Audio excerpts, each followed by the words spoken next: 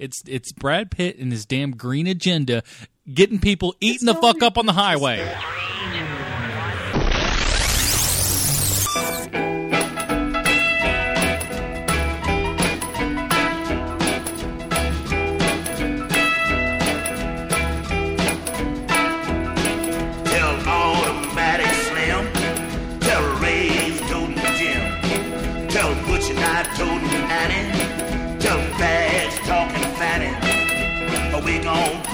Ball, down to that Union Hall. We're gonna romp and tromp till midnight. We're gonna fuss and fight till daylight. We gonna pitch a wang, wang, doodle all night long. All night long. All night long. All night long. What's up, everybody? Welcome to the Film Find, the greatest movie podcast ever. Assuming you've never listened to a movie podcast before, I am your host, Adam Porchers, and I am here with Matt Smith. And we are going to talk about movies. And what kind of movies? A lot of movies. No, that's not a kind of movie, but that's what we're doing. Today's show is gigantic. We are jam-packed full of movies. There is so much stuff to talk about. Chances are, if you've been to the movies in the last 2 or 3 weeks, you've probably seen one or more of these movies, and that's what we're here to do. And if you haven't been to the movies, listen. For heaven's sake, listen and find out what the hell to spend your money on, because it ain't cheap to go to the movie theater anymore. Find out what to go watch and what to stay away from. So, basically, we're gonna do about 3 or 4 movies today. So what we're gonna do is we're gonna take a break right after this, and then we're going to be reviewing I'm gonna talk about Monsters Inc. and what we've been watching, and Matt will be talking about the Bling Ring. Of course, we got a couple of other things, and then we're gonna get into our big reviews for the show. This week we're gonna be reviewing This Is the End, the new Seth Rogen movie. And after that, we'll be talking about a movie that came out a couple of weeks ago, but we have some interesting things to say about it, called The Purge with Ethan Hawke. And then we're going to be wrapping out the show today talking about World War Z, the long-lamented Mark Forster movie. And is World War Z worth your time? Was that development hell worth it? We're going to find out, so please stay tuned for that. Right off the top of the show, if you go to thefilmfind.com, there you will find the links for everything in this show. I don't know if you guys are listening to this on Stitcher or iTunes or streaming it from the website or whatever. Let us know, by the way, thefilmfind@gmail.com. But if you go to thefilmfind.com, there you can find all the links to like us on Facebook, follow us on Twitter, follow us on YouTube, and in the coming weeks we'll have more YouTube content coming up. I'm going to be moving, and once I have my own little office set up and everything, we're planning on doing more content and just trying to, give you guys some entertainment. That's essentially what this all is informative entertainment. At least that's what I think. But, go to thefilmfind.com, like us on Facebook, do all the things that you need to do on the website there. And while you're at it, go and review us on iTunes. We're going to talk about it probably at the end of the show. But Matt and I have some interesting things to give away to people who are going to either review us on iTunes or give us some emails, some feedback. We want interaction from you guys, and so please listen to the podcast. Write us. Tell us that you agree with our review or you disagree with our review, something like that. We want to have some interaction with you guys, and that's what's going to make this show bigger and better. So please do that. But like I said, we're going to take a little break, and we're going to come back, and we're going to do a little What You Been Watching. We gon' put you way, all night long. All night long. All night long. All night long. All night long. All night long. All night long.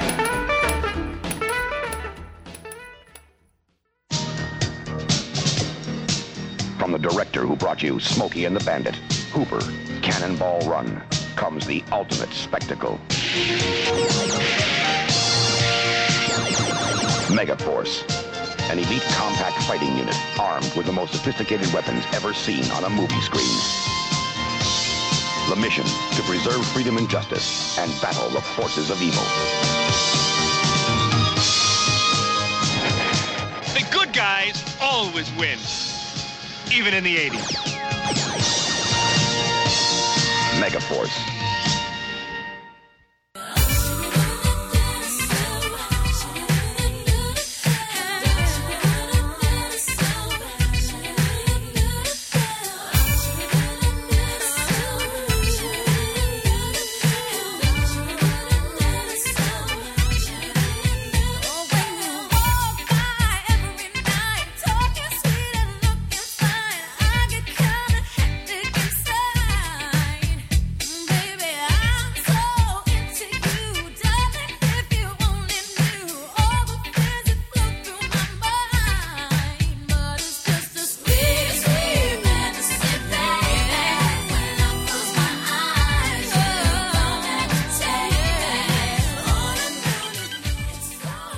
right, everybody, welcome back. We're going to get into a little what you've been watching here. Matt, what have you been watching this week?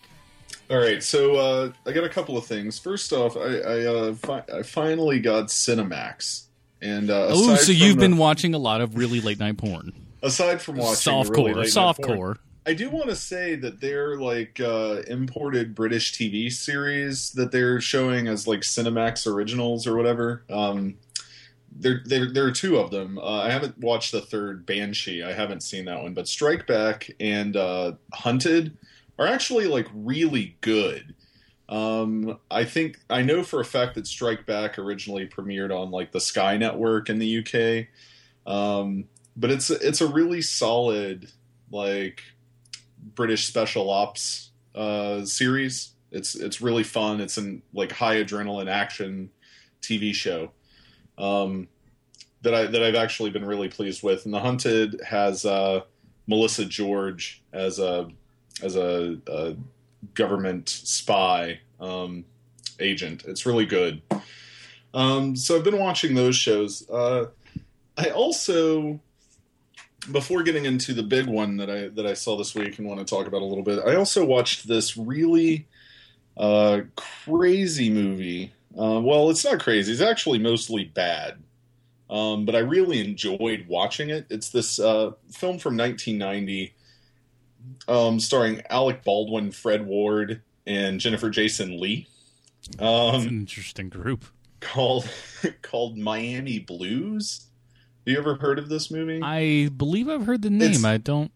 It's really like kind of weird and off kilter in that like wonderful like late 80s, early 90s way of really no one knows what makes a good movie anymore because they're like in the wake of Basic Instinct and Fatal Attraction and stuff like that. So they just don't know like what's actually good pulp and what's bad pulp. Yeah. Anyway, we need Joe Esterhaus to write everything.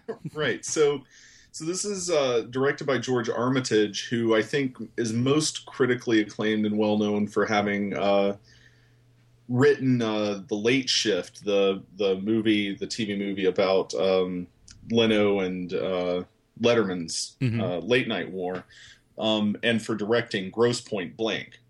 Those are kind of his big two big claims to fame.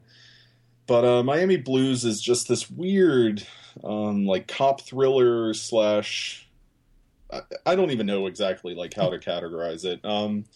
Alec Baldwin plays this guy who gets out of prison and like moves to Miami, and so it's got all the funky like pinks and blues color schemes that we're all familiar with. And basically, he just starts a one-man crime wave, pretending to be a police officer, and he falls in love with a college student slash prostitute played by Jennifer Jason Leigh.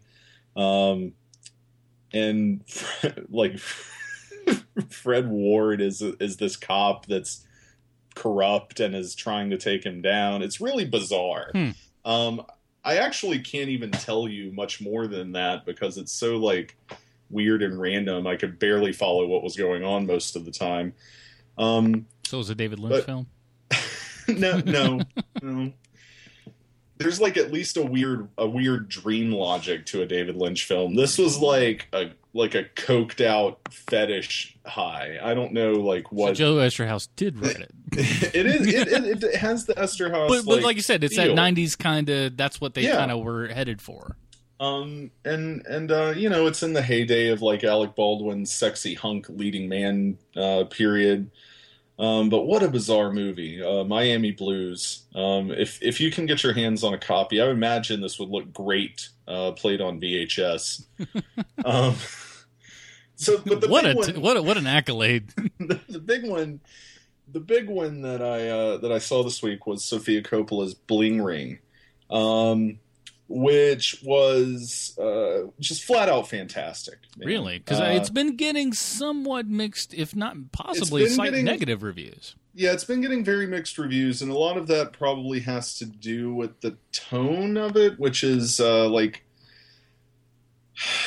I don't know, it's not like acerbic and witty. It's more just like, here are these people who are all unlikable in their own way. Like you don't identify with them. I mean, they're these completely absurd, celebrity-obsessed kids in Hollywood, like, that are already, like, more privileged than you or I or anybody else, right? Mm-hmm. Yet the way they, like, get their rocks off is they break into celebrities' houses, Paris Hilton, Rachel Bilson, etc., and steal shit from them. Yeah, and this is all based on the actual events that happened a couple years ago. Yeah, it's based on a Vanity Fair article from 2010. Those kids have all since, like, been sentenced and have served some time and gotten out and are doing other things now. I heard they saw it and didn't like it. Yeah, I'm sure they didn't. Why would they? It portrays them as the unlikable fucking assholes that they probably are in real life. What? But I will say that, like, Emma Watson is really great. Like,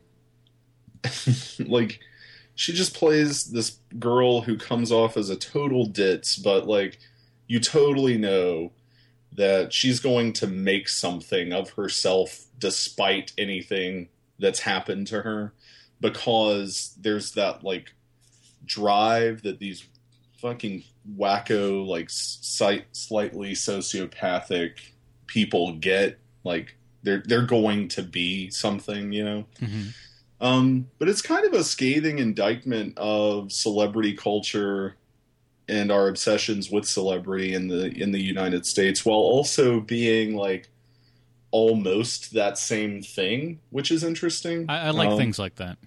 And that's like kind of like what Edgar Wright did with, like, you know, Hot Fuzz and a couple of those things. It's like, here's what's bad about these things, and then goes ahead and does them. Yeah, but he did it, you know, in a fun way, obviously. Yeah, and that's not to say that this movie's not funny. It's just funny in a less obvious way, I guess. I don't know. I really liked it. I like Coppola's films a whole lot. She's one of my favorite filmmakers, honestly. I know that sounds weird coming from a dude. But I really do love her aesthetic and her style, and I think that this is right in line with it. And I think as a companion piece with Harmony Korine's Spring Breakers, like, that's a fucking double feature that everyone should have, I think. So there's that, I guess. Yeah, it's something I was trying to see it this week, but I had already kind of had so many things already on the plate, and we've had a whole rental car situation kind of thing going down, so that made that a little bit difficult. But I would consider myself a fan of Sofia Coppola's work. I like most of it. There's only like one. I didn't see the what was the one she did? Oh. Is it the last one, Somewhere? No, I saw Somewhere, which was okay. I mean, it was what it was, and I know, and I could see why a lot of people didn't like Somewhere, because it was just a very slice of life kind of movie. Right. But while I like her work, sometimes to me, some of her stuff seems forgettable. It's like I enjoy it, and I remember enjoying those movies, but a lot of times it's just like, can I tell you what the plot is of the Virgin Suicides? I can't really remember all that well. But, you know, yeah. So it may not be, for me, it's like stuff that I enjoy, but may not be the most memorable. It's like I have vague brushings of what Lost in Translation was. I can't 100% tell you what that plot is. Because maybe I haven't seen it enough. Maybe it just didn't make that kind of indelible mark on me. I also think that's like part of her style and aesthetic, though. Like, part of the reason that you don't remember what the plot of those movies are, or, like, what exactly happens, is because a lot of her stuff tends to be more about mood and tone than about, like, the machinations of what's happening. So, like, if you're watching Marie Antoinette, right, like... That's the one I had seen. Okay, so if for those of you out there who are familiar, you've probably, like, had thoughts along these similar lines. Like, Marie Antoinette, everyone fucking knows, like, the revolution is coming, right? Like, that's the plot machination. Like, Marie Antoinette's going down because everybody, like, views the French royalty as just fucking out of control, right? But what the film is about is like setting this tone of, okay, you've got Marie Antoinette, who's like married into this position when she's like 16 years old or 14 or some shit. She's like very young teenager. And it's like this never-ending fucking party, and she's completely oblivious to everything that's going on. You know what I mean? And the film's really good about setting that tone by invoking like 80s pop culture, like the excessiveness of shoe shopping, of listening to fucking like new wave 80s records, right? So I feel like the reason you may not remember those things is because like this is what her films tend to be about. It's more about like what is the like feel that we're trying to go for, versus what are people doing. Mm. So anyway, that's my little slight review of the Bling Ring. I'll have some more up on the split screen later this week. Very cool. All right, now let's get into what I've been watching. Not a ton, but there's a documentary on Netflix called "That Guy Who Was in That Thing." It's from 2012. I think it was originally. It's got to be a TV thing because it has a little rating of TV-14.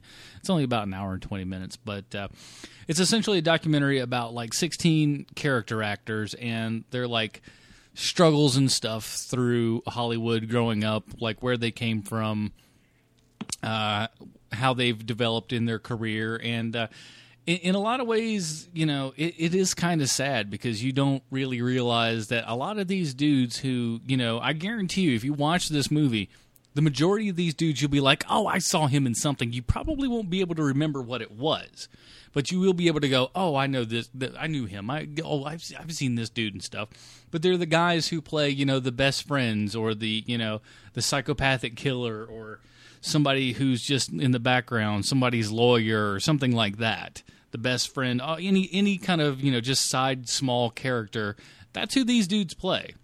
Now, some of them you kind of go, well, you had this series. It's like Paul Guilfoyle or something. I forget how you pronounce his last name, but you know, he's like he's been one of the main guys in. He's been like the. Was he sheriff or whatever the fuck he is in CSI, the original CSI? He's been doing that for like 10 years. So I'm like, well, that's a pretty good gig.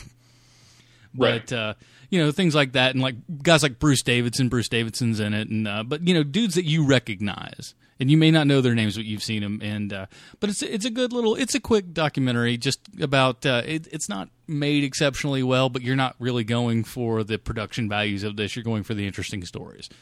So. You know, if you like seeing stuff about character actors, and or if you're an actor yourself, I know a lot of actors, and God bless them. They're a struggling group, but I mean, if you love it, that is your thing, and you go for it. And I throw all support out to those people because it is a tough fucking racket. I mean, nobody's, you know, there's only one Brad Pitt out there. You know, we all can't be him. Yeah. You know, I want to give a quick shout out to a friend of mine, Chuck Stevens, who's a film critic who writes for, he does a lot of liner notes for Criterion, and he also writes for Film Comment and CinemaScope. He has an article in Film Comment every month called Face in the Crowd, and it's about like some long lost bit actor who had like this stellar career but is largely forgotten now. Mm-hmm. And he just chooses one person each issue and like writes an essay, and it's one of the most fascinating features in Film Comment. So if you're interested in that sort of thing, and you're interested in sort of like a highfalutin kind of fashion, although Chuck is not like some high-minded critic, He is very good at what he does, though, and that is well worth everybody checking out on some level. Cool. And the other movie that I saw this week, a tiny little film, you may have heard of it. It's called Monsters University. I don't know, it's a little independent flick. But, yeah, Monsters University was the #1 movie at the box office, and I don't know what to tell you. It's, you know, it's not that you're not already going to know. Monsters University is the prequel to Pixar and Disney's Monsters, Inc., and I gotta say, Pixar's back at it. It's this is a really good movie. I'd put it only probably slightly just behind the original Monsters Inc., but it's probably one of the better things that Pixar's kind of put out in a while. And but it's nice because if you've seen, well, we've all pretty much seen Monsters Inc., but it gives you like a nice backstory. It's a prequel that actually works and makes the first movie enjoyable. George Lucas, I'm looking at you. But you find out, how these guys met and how, different people. There's pretty much the entire cast comes back that you remember from the first movie, and it's just Mike and Sully going to college. But it really follows the Mike character played by Billy Crystal, and fantastically by Billy Crystal, by the way. But his entire journey from when he was a tiny little kid, seeing Monsters Inc. and seeing the scare floor and saying, this is what I want to do. And it's somebody who had all of this ambition his only ambition in life was to be a scarer, to be this guy. And he had to try so hard to get it, while, someone like Sully, scaring came very easily to him. And just where that journey comes from. And there's a lot of nice, kind of like college-y sort of tropes that are in this movie, but they totally work, and it's fun. It's a lot of fun, and I don't think at the end of the day the message is the same as what you would see in most Disney films or Pixar films for that matter. And I won't really say what it is because I kind of want to let people go into that, but it's not your usual message, but I think it's a message that probably needs to be heard more than a lot of other more what we might consider positive, super pat you on the back, you can do anything kind of messages that we're slathering kids with today. But Monsters University, it's great. And let me tell you, the level of animation in this thing is unfucking believable. It is so good. The different color palettes and stuff that they use they work a lot of different like weather in and so many different lighting situations. The hair and skin and stuff on everything is so improved. It's just every single blade of grass, just everything in it is just so immaculately done. Even if you hate the story, you got to watch it and just go, this is an artistic, piece of work right here, and it's a great movie overall. I really enjoyed it, so I don't need to tell people to go out and see Monsters University. It's #1 movie at the box office, and it might be for a second week in a row. I think it's got a damn good chance to be. So, well, I know I'm looking forward to it. So, alrighty, well, that is what we've been watching. We're going to take a break right now, and boy, do we have a boatload of films to review for you guys today. We're going to take a break, and we're going to come back with our review of This Is the End. That's great. It starts with an earthquake, birds and snakes, an airplane, and Lenny Bruce is not afraid. I have a hurricane. Listen to yourself. Churn world serves its own needs. Dummy serve your own needs. Beat it up and knock, speak, grunt, no strength. The ladder starts to clatter with fear. Fight down, high wire and a fire represented 7 games in the government for hire and a combat site. Left and west are coming in a hurry with the furies breathing down your neck. Team by team reporters babble Trump, tethered crop. Look at that, no plane, fine, then, overflow, population, common food, but it'll do. Save yourself, serve yourself, world serves its own needs. Listen to your heart, please, dummy, with the rapture and the reverend and the right. You patriotic, slam, fight, right, like feeling, pretty sight. It's the end of the world as we know it. It's the end of the world as we know it. It's the end of the world as we know it. And I feel fine. All right, everybody, welcome back. We are now going to jump into our first of many reviews this week. This movie came out. I wanted to talk about it. I said I was going to talk about it last episode, but I had totally slipped my mind. I should write things down. I really should. But here is the trailer for This Is the End. I'm the best we could ever plan. James Franco's having a giant party. Yes! Oh my god, if I don't fuck Michael Cera tonight, I'm gonna blow my brains out. What's up, Brianna? What? Fucking pale, 110 pounds, hairless, probably has a huge cock. Don't fucking touch my bumper, bitch. It's a weird face. So hot. Everybody in the club is Oh! What did you just fucking blow on me? Don't worry, it's just heroin. Are you shitting me? I'm just kidding, it's cocaine. But that's still very bad.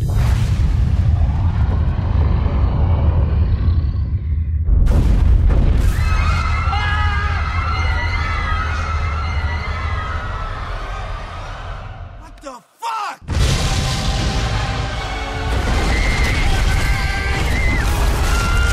Zach, come on, get in the house! Nick! It's too late for you. You're already in the hole.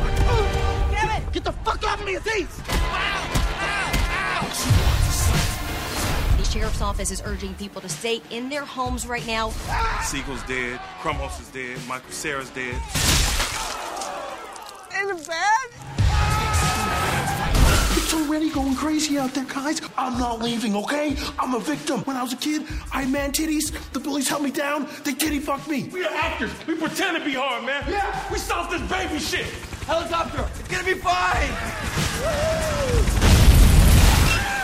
Oh, you okay? No, I'm not okay.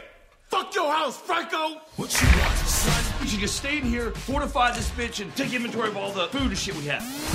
We got 12 bottles of water, 56 beers, half-ounce sour diesel, 1 ounce of shrooms, CT Crunch, a Milky Way. Can I have that Milky Way? No, you can't have the Milky Way. It's my special food. I like it. I want some of the Milky Way. I'd be pretty bummed if I don't at least get a bite of the Milky Way. What you want, son? This is my game, this is my lane. Get out of the way. What you want, hun? What the hell? Oh my God! Emma Watson showed up. Give me everything you have to drink. There are 6 of us. You cannot rob us. I'm not fucking around. Look at the drinks. Hermione just stole all of our shit. Please, you've got to let me in. Things have gone crazy out here. I'm sorry, we just don't know you, man. You could be like a looter or a rapist or a titty fucker. I'm not a rapist. You gonna titty fuck us? If you want me to titty fuck you, I will. It's so good. Oh, you love it. There's something out here.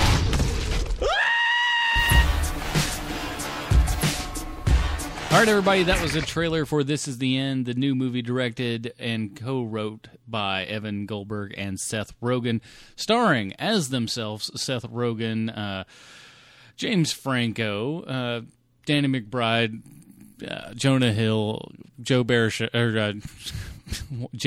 I don't know why I said Joe. That's weird. And a cast of many, and Craig Robertson. He's a main character. I don't want to leave him out. And many others. This is it came out 2 weeks ago now? Is that right? Yeah, 2 weeks it's been a release. But this, and I want to talk about this movie for several different reasons. But first of all, let's get into it for what it is.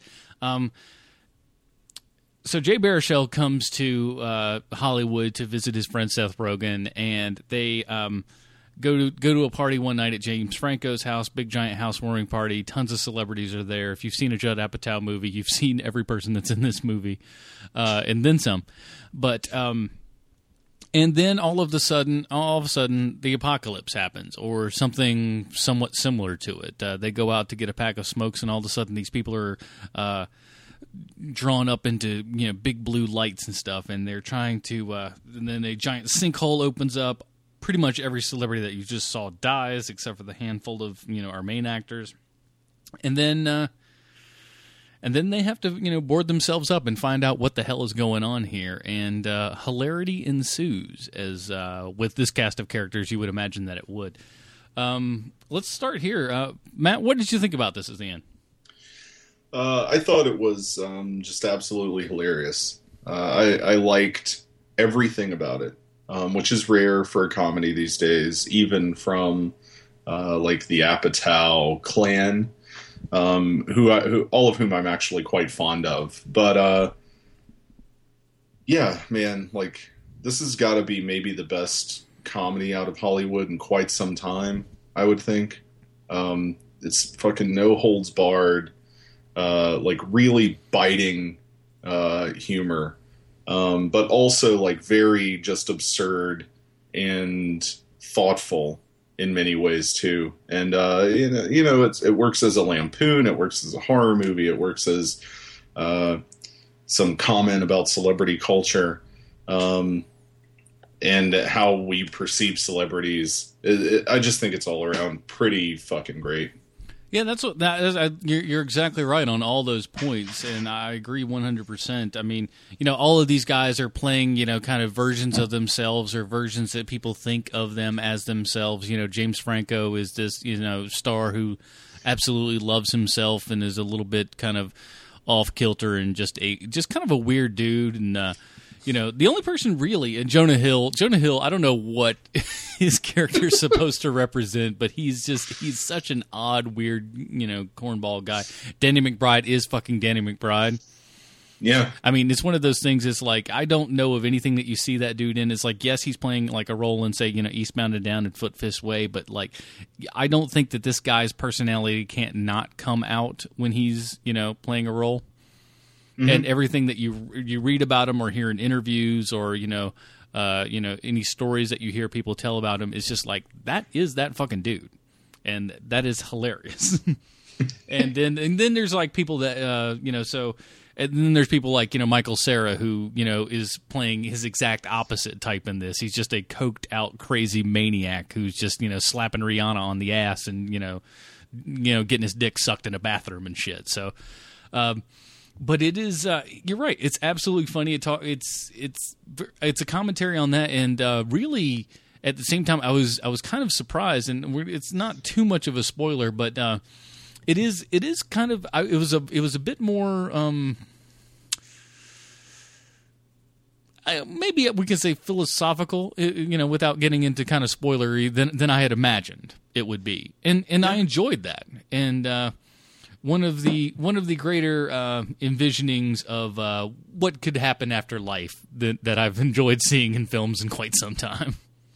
Yeah, it was a lot of fun in that regard too, and like it's weird for a movie that like it's kind of like there are some mean-spirited jokes in this. Like they were pretty much like given carte blanche to each other to just like say the most fucked up thing about each other, like all these friends, mm-hmm. right? Like all the dudes that are all hanging out in real life, like they came up with characters, but then like they went wild, and like there are some really cruel things said from one friend to another in this film, yet like at the core of it there's like this philosophy of like that Bill and Ted moment of like just be excellent to one another. Yeah. Like that's the message, is like you can fucking curse out whoever you want to and like call him a fucking dick and James, whatever. One of the best lines was James Franco didn't suck anybody. This is Danny McBride, by the way, so you can get like the cadence. James Franco didn't suck anybody's dick last night. Now I know y'all high. Yeah, right, exactly, and I think like the ability for the film to balance those two things, right? Like this very nasty mean-spiritedness within which the jokes seem to operate more often than not, like personal interactions, versus like this actually like very sweet message, which is that these are all my friends and we're like really just into hanging out, and like that's what we should be doing. Yeah. Even though we fucking can't stand each other sometimes, And honestly, I want to say that and there's some chicks that might not like this, and I know Laura agrees with me, so I can say this. my wife says it's okay; she agrees. But this is it's also very much a comment about guys in that way. Is that we can all? I've always said that dudes, we can go out, we can call each other every name in the book, and we can go so far as to literally beat the shit out of each other, and the next day we go back to being best friends again. Yeah. And women don't tend to have that kind of, interaction with each other. If somebody says, that skirt looks ugly, you might hate each other for the rest of your life. That's a possibility. But it is very much it's a dude broy movie, but not in my opinion, not in a kind of douchey way at all. It is very much how, that's a lot of how I interact with my friends, especially like, I'm a stand-up is for fun and, no profit. But that is how the majority of us just communicate with each other, is just constant ripping. And it's how guys communicate, because we can't express our true emotions. We can't cry in front of each other, so we just call each other dickheads. But It's a great movie. Danny McBride is kind of like the pebble in the shoe of the entire thing. You know, he is who he is and doesn't give a fuck about anybody else, and he's there to kind of ruin everybody's party. And he does it in such a fantastic way. And he at one point, the montage of him making breakfast is fucking awesome. Just that is really good because you know what's coming. Oh, yeah. It's him, you know, like very obviously. They show him from the back, you know, his fucking curly-ass fro mullet. And, you know, like, yeah, he fucking walks away with every scene he's in, which is what he's done, like, throughout his career so far. What I also liked is how very self-effacing the movie was, too, is that they do call out their own shit. It's just going, look, we haven't done anything. They, you know, they talk about how, you know, Green Hornet was kind of a bust and like, oh, you did this piece of shit movie. Well, you did this. But they, and so they can do things like that. And then they talk shit about Jonah Hill's Oscar nomination like multiple times, you know. You're an Oscar-winning actor. I expect more out of you than that. Ooh, I believe that. That was good. But and also yeah, so there's that, the interpersonal relationship between all of them. There are a couple of shout-outs to a few classic horror films which are fantastic. A couple of which I don't think, I mean, obviously there's one major one, but it involves Jonah Hill. Well, they both involve Jonah Hill. But a line he says, I was the only one in the theater laughing at it because I'm like, really? Nobody else is getting what movie this is from? Oh, you guys suck. But it's so good. Was it this is no dream, this is really happening? Yes. That line? Fucking hilarious. I was just there going, oh, really? Am I the only one who's... Okay. I'm the only one who's seen movies. It's good. Same experience. But...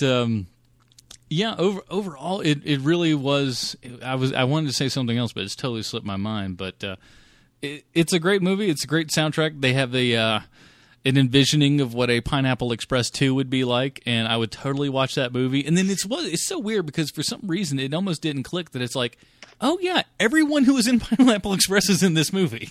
Yeah, but yeah, this is almost like a sequel to Pineapple Express. It is in many ways. In its own way. Yeah.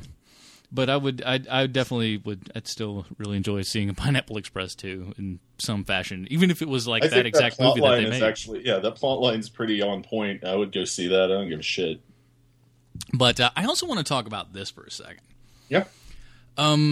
There's another reason, not only that this is a great movie, and honestly, it's probably my favorite movie of the summer so far. I think, and that's saying something because. You know, we've had a lot of big movies this summer, and nothing's really super hit in a real dramatic way for me. This is the first one I walked out of going, "Fuck yeah, that was great."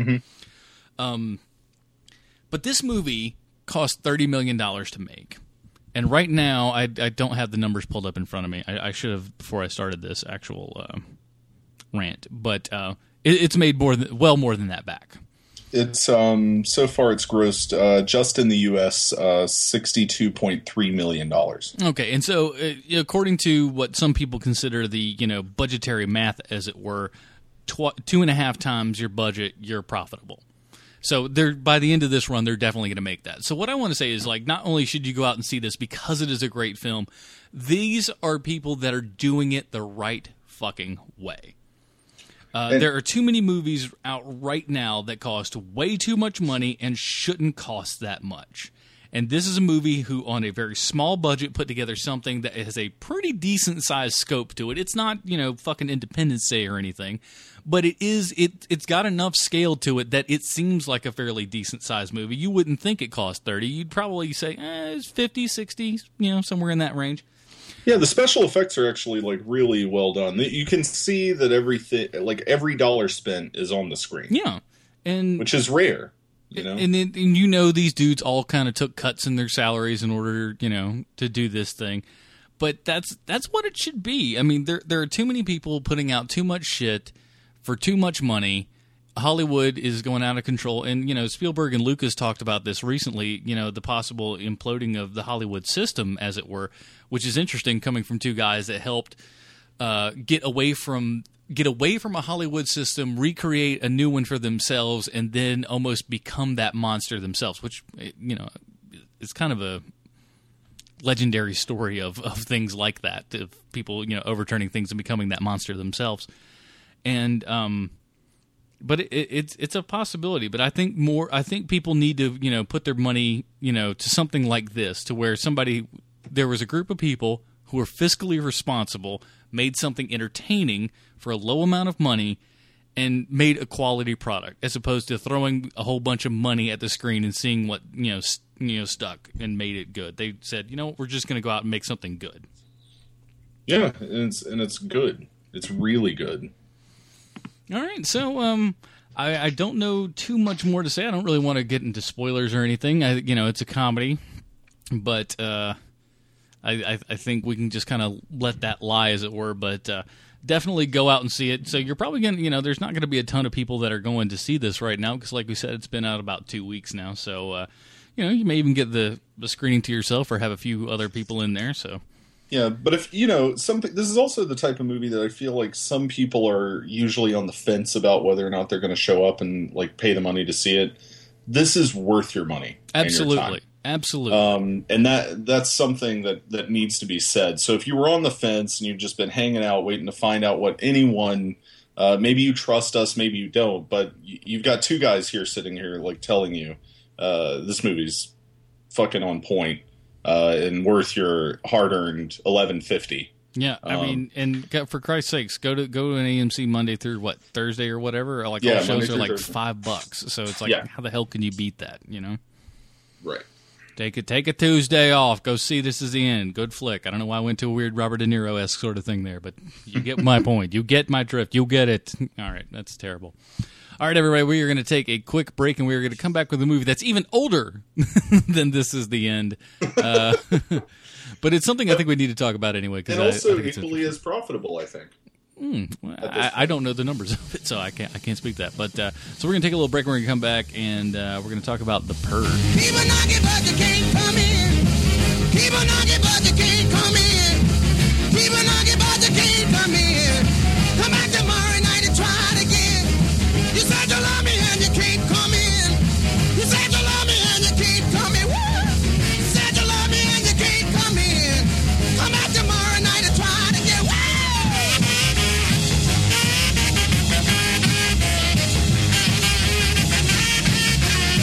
All right, everybody, welcome back. We are going to now delve into a movie that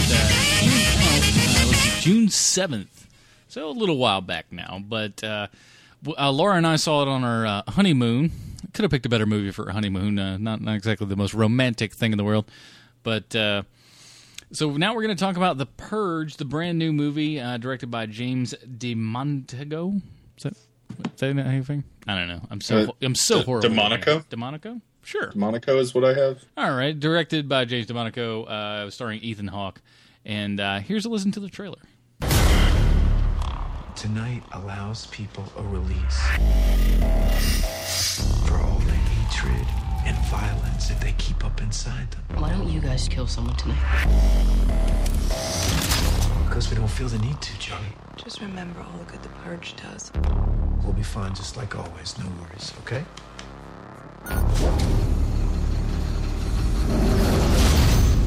This is your emergency broadcast system announcing the commencement of the annual Purge. At the siren, all emergency services will be suspended for 12 hours. Your government thanks you for your participation. Help me! Someone, please, help me! I just need to get somewhere safe. Does anybody hear me? Let's go! This way! This way, hurry! Why did you let him in our home? We have no idea who's after him.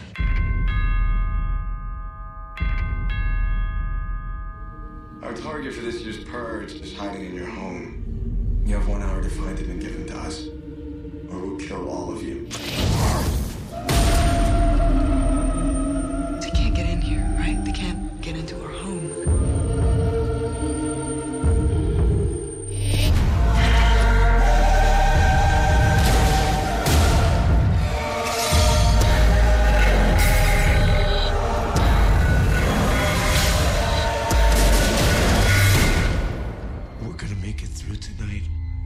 everything is gonna be okay.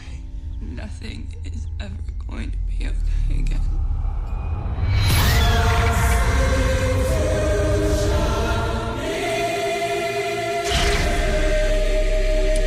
Okay, that was a trailer for The Purge, the movie, our second of 3 new reviews this week. Here's the plot synopsis from IMDb. A family is held hostage for harboring the target of a murderous syndicate during The Purge, a 12-hour period in which any and all crime is legalized.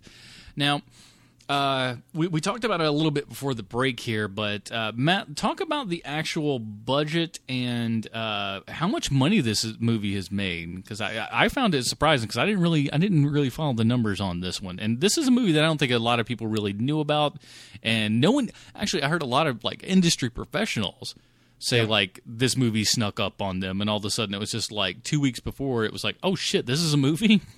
Yeah. Go ahead. Yeah, well, so anyway, like, this is actually one of the highest, most profitable films of the summer. Ethan Hawke is having a really good year, actually, between this and Before Midnight. But this film's budget was an estimated $3 million. $3 million.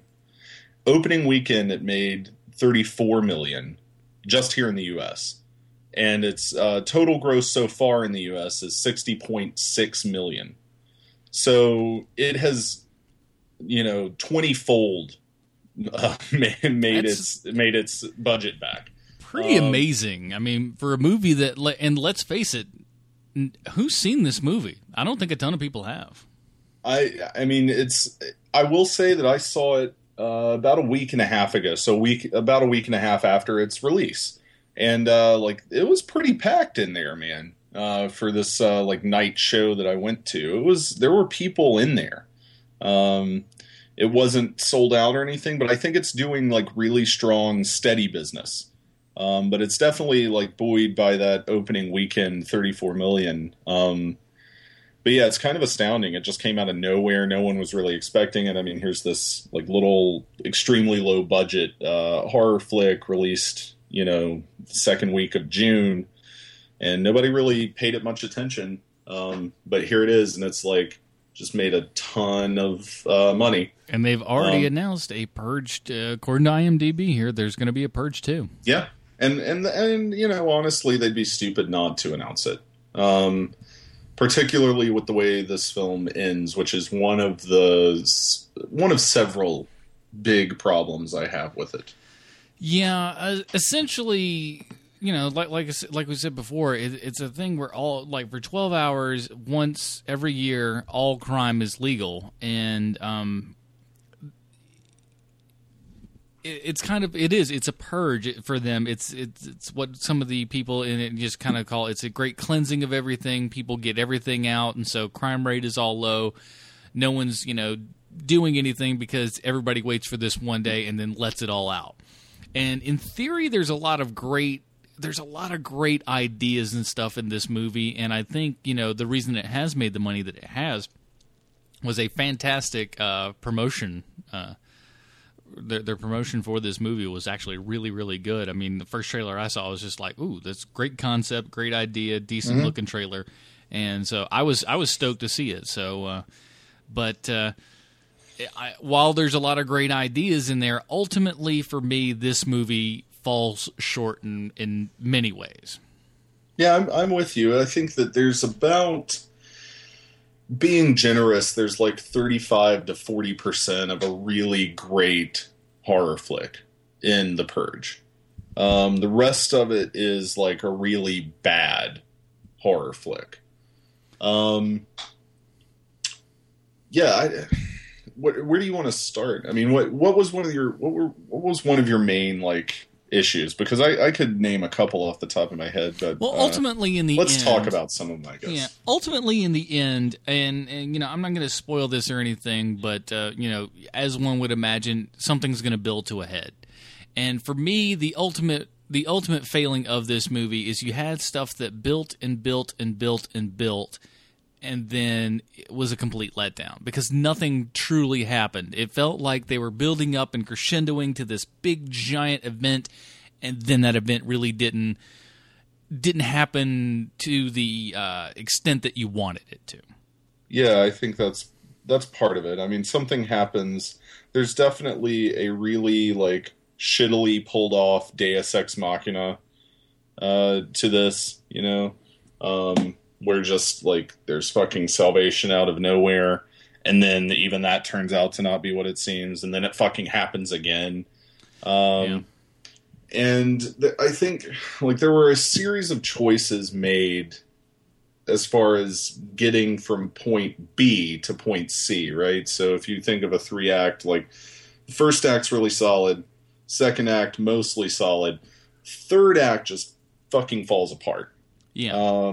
When the act that you need to be the strongest in this, I mean, you probably could have slacked off a bit in Act 2, and it'd been not nearly, you know, it'd been a bit more forgivable than slacking off in Act 3 when you really need things to pay off. Right. Yeah, and I don't know, man. There are just some odd choices that, like, walking out of the theater, I could not, like, understand why they had been made. I'm interested to see what the sequel does. I mean, it's kind of like Paranormal Activity 2, where you're just like, well, this had something else to do with this movie that I sort of liked to begin with, and I still like the concept. So, okay, I'm in for another one. But, like, you know, that kind of stuff. Yeah, okay, with that in mind, let's talk about this for a second and my thoughts of where they could possibly go with the sequel. Now, essentially what this all kind of comes down to is there's a lot of things that are somewhat, you know, allegorical in it, but I think it almost gets lost in its allegories itself, because I'm not 100% sure that the writer-director really knows exactly what he's trying to say, or if he does, he's not able to convey it well enough to really make us understand. So essentially with The Purge, what is claimed is that the reason that, you know, there's no crime, things are going down, is because essentially all the poor people are being wiped out. So, and you would think it would be poor people on poor people, but then as we see in the movie, the people that are going after the gentleman that ends up inside their house when their kid lets the man in their house, they're actually very affluent people. So these affluent people go out and they're like, hey, you're one of us. Give us this person. This is something that we need to do. And it seems that not only they feel the need to get this kind of mayhem out of themselves and, you know, free themselves of that, but at the same time, it's like they are purging us of, you know, what they consider to be the dregs of society. And it works in a sense, but at the same time, it's by the end, it's almost coming back and not really. It doesn't say anything, because the haves are the have-nots, and it's a little tough to explain without getting super spoilery. But at the end of the day, it doesn't make a ton of sense. But what I think would be interesting for a sequel, because we're seeing this movie from Ethan Hawke's family, and they mentioned this early on, that, you know, his family is they're like almost kind of a new money type family. They've been selling these security systems, these high-end security systems to everybody in the neighborhood and stuff, so they could, you know, survive the purge. You just hole up in your house while all of this crazy mayhem and shit goes on. So he's selling everyone these top-notch security systems so they can keep their, you know, wealth and safety and everything all in check while all of this mayhem goes on once a year. And so he's profiting off of these people. And what I would like to, so he's the haves in this particular situation. What I would like to see in the sequel would be kind of the reverse of this. I would be interested to see kind of a lower perspective and versus, you know, the upper class. I think that would be an interesting angle for a sequel. Yeah, I think you're right. I'd like to see that. But now this movie reminded me, especially even in the trailer, reminded me of another movie, a movie that I think is a far superior movie called The Strangers. The Strangers came out a couple of years ago. I forget. I want to say it's like 2009, perhaps, if I'm thinking off the top of my head correctly. I could be wrong somewhere. Yeah, I can seek it out. Somewhere in that neighborhood. But it was Liv Tyler is in the movie, and it is it's essentially like she and her husband are out in this remote cabin and everything, and all of a sudden someone knocks at their door. There's a little girl there, and she's just like, is so-and-so home? They're like, that person isn't here. I don't know who you're talking about. Are you sure? And then she just kind of goes away, and then there's like a knock at the door and knocks and other people, and then people show up in masks, and it is a out-and-out creepy fucking ass movie. And if you have a great sound system, watch that flick, turn it up at night. It is it's fucking frightening. And if you're gonna watch a movie that's kind of like this, definitely seek that one out. It's a far superior film in my mind. But yeah, it was 2008, by the way. It's very close. 2000. I said 2009, yeah. So that's probably when I saw it was 2009. Fucking man. What's up? Just Scott Speedman, man. You remember that guy? Yeah. He was going to be something. I was going to be somebody, and then he turns out to be. But there's a lot of like tension. The tension in that movie is what I wanted in The Purge. It's there's a lot of like very quiet moments, very like there are some jump scares, but then there's some stuff that is just like out and out, just dramatically very, very frightening. And the end, which happens in broad daylight, is fucking ridiculously scary. So definitely check out the Strangers. It's available on DVD and Blu-ray. I do want to say like there are some really tense moments in The Purge that work really well. And I actually am fond of Lena Headey in the movie, even at the end. I think she's doing some terrific work. But unfortunately, as far as the plot's concerned, she's almost like served a shit sandwich, basically, and then like told to eat it with a smile, But she's actually really great, and nobody seems to be mentioning that in anything I've read about the movie. Is like Lena Headey is like fucking terrific. And she has been for a while, but finally she's starting to get these roles where people are actually seeing her, like aside from Game of Thrones, right? Mm-hmm. She's terrific. So I do want to say, like, I really loved her in The Purge. And I definitely want to mention Reese Wakefield. The guy who Can we is talk the about this main fucking villain. guy? Yeah, go right ahead. What a fucking turd, man. This guy sucks. Like, his whole reason, I guarantee they cast this motherfucker. They had to, after they had designed the masks that the kids wear. They had to have, like, cast him afterward, because his whole purpose is, like, making the same stupid grinning face that all the masks have on them. And, like, overplaying his fucking, like, villainous, self-righteous, privileged rich kid bit, Like, I liked that, though. I liked it. But he sucks, man. Like, he is fucking terrible. And, Now riddance now I tell you, now I'm gonna make you mad. Now I'm gonna make you mad, because I think, and it's gonna happen. It's gonna happen. Warner Brothers cannot, turn away money, and if you know how to make money, you do it. So there's gonna be another Batman movie at some point. He's my number 2 choice for a possible Joker replacement. I think he could probably pull it off. Maybe, but man, like, what a fucking turd. I think that's what you need, though. But by the way, he's a far second from my number 1 choice for a new Joker. If they decide that they could go this old, but they probably won't. They'll probably try to go with somebody young, so that's why I bring him up. But my number 1 choice, if Warner Brothers is willing to go for a slightly older Joker, number 1 choice, find me anyone who can deny me this choice.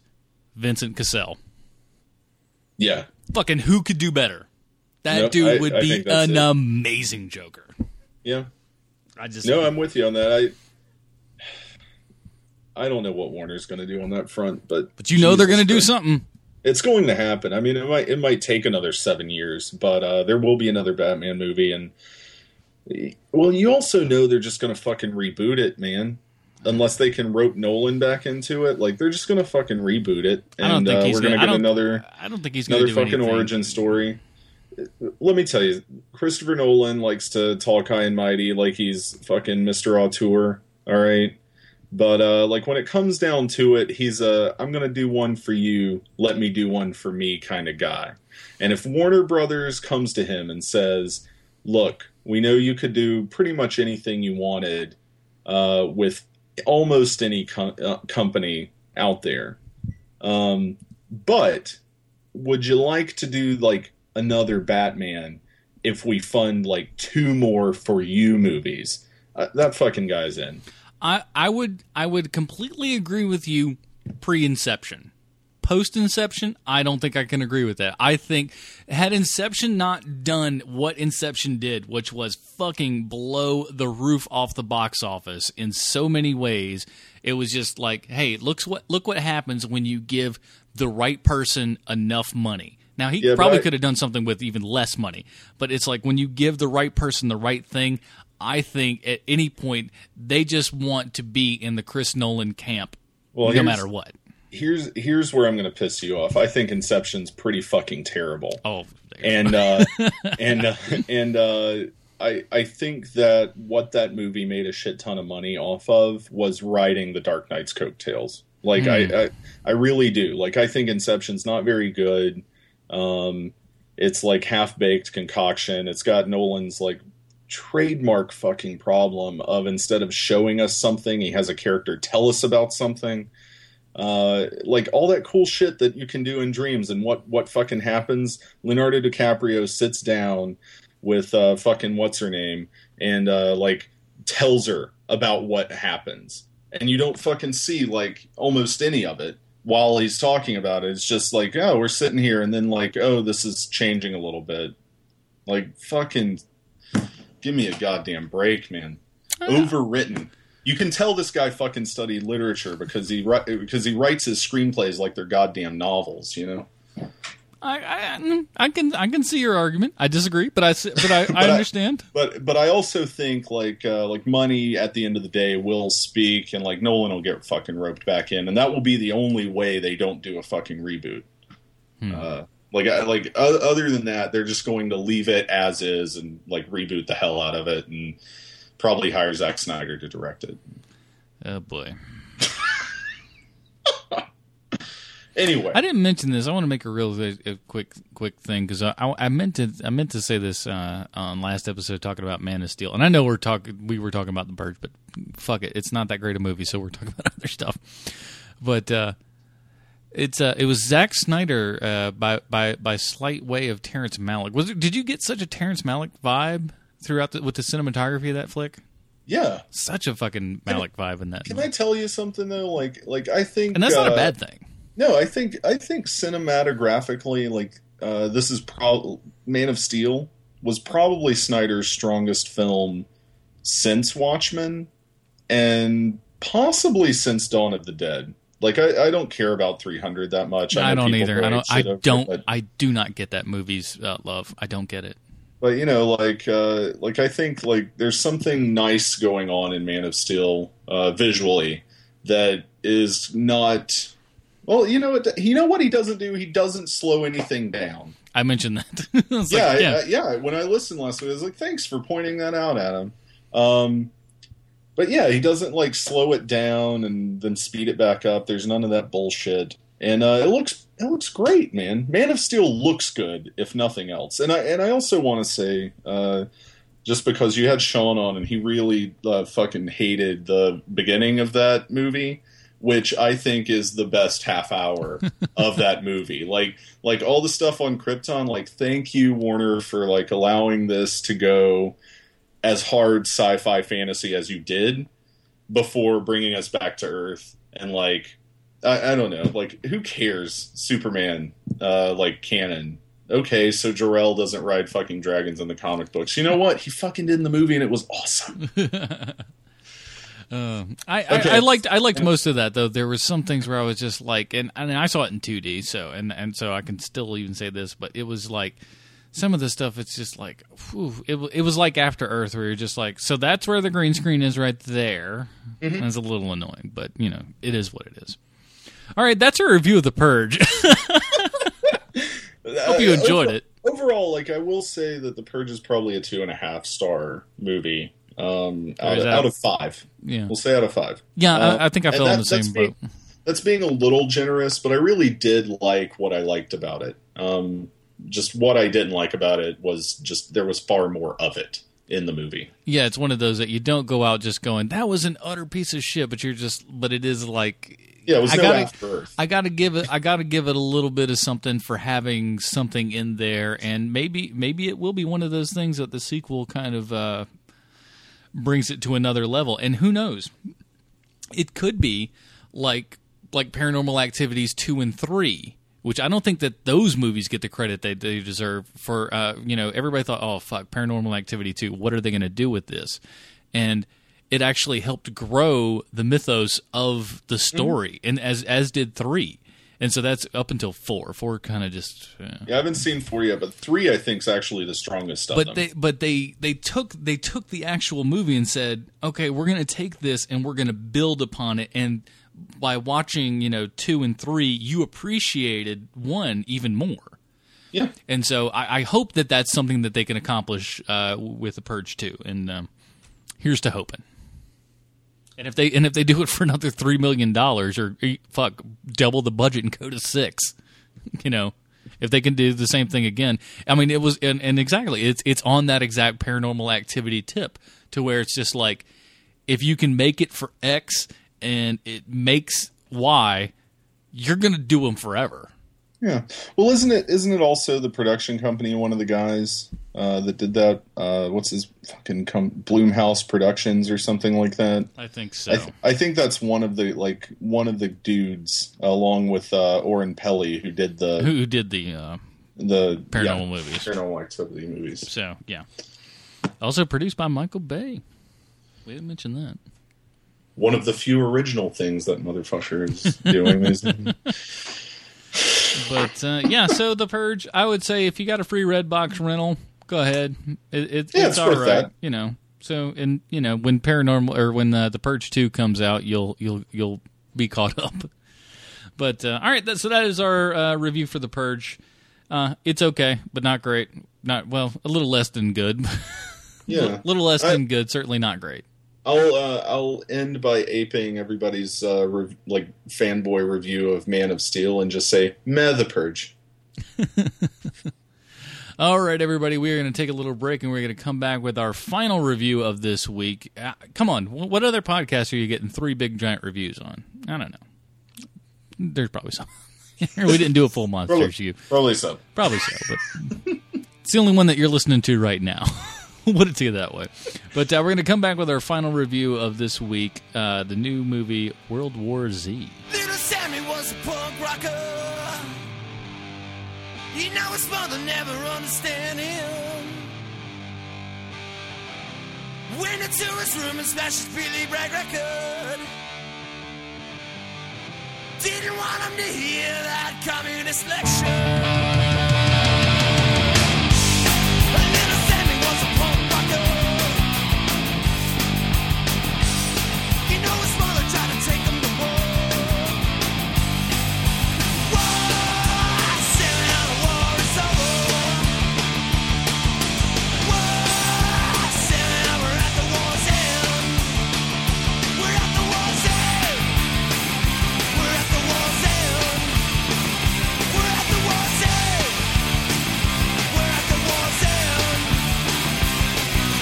All right, everybody, welcome back. We are going to jump into our final review of this episode. This movie did pretty well at the box office, despite, we'll say, its possible troubled history. Here is a trailer for World War Z. Yeah, are these the roots? What is it? Statue of Liberty or snowman? Blackout. Declared martial law. Daddy, what's martial law?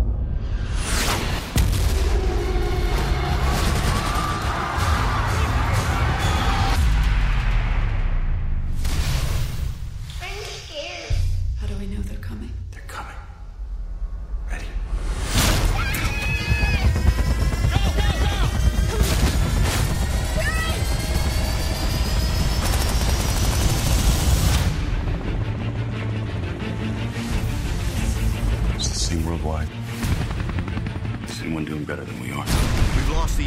closed. Moscow's still dark. Life as we know it will come to an end in 90 days. It's on us to change that. I can't leave my family. Don't pretend your family is exempt. When we talk about the end of humanity. I don't want to leave you. I have to go. Hold Americans safe.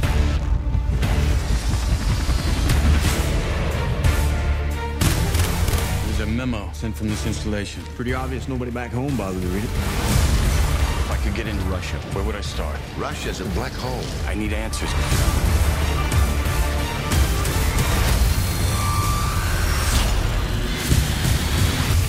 Guns are half measure. You with the CIA? But they're not with me. Karen.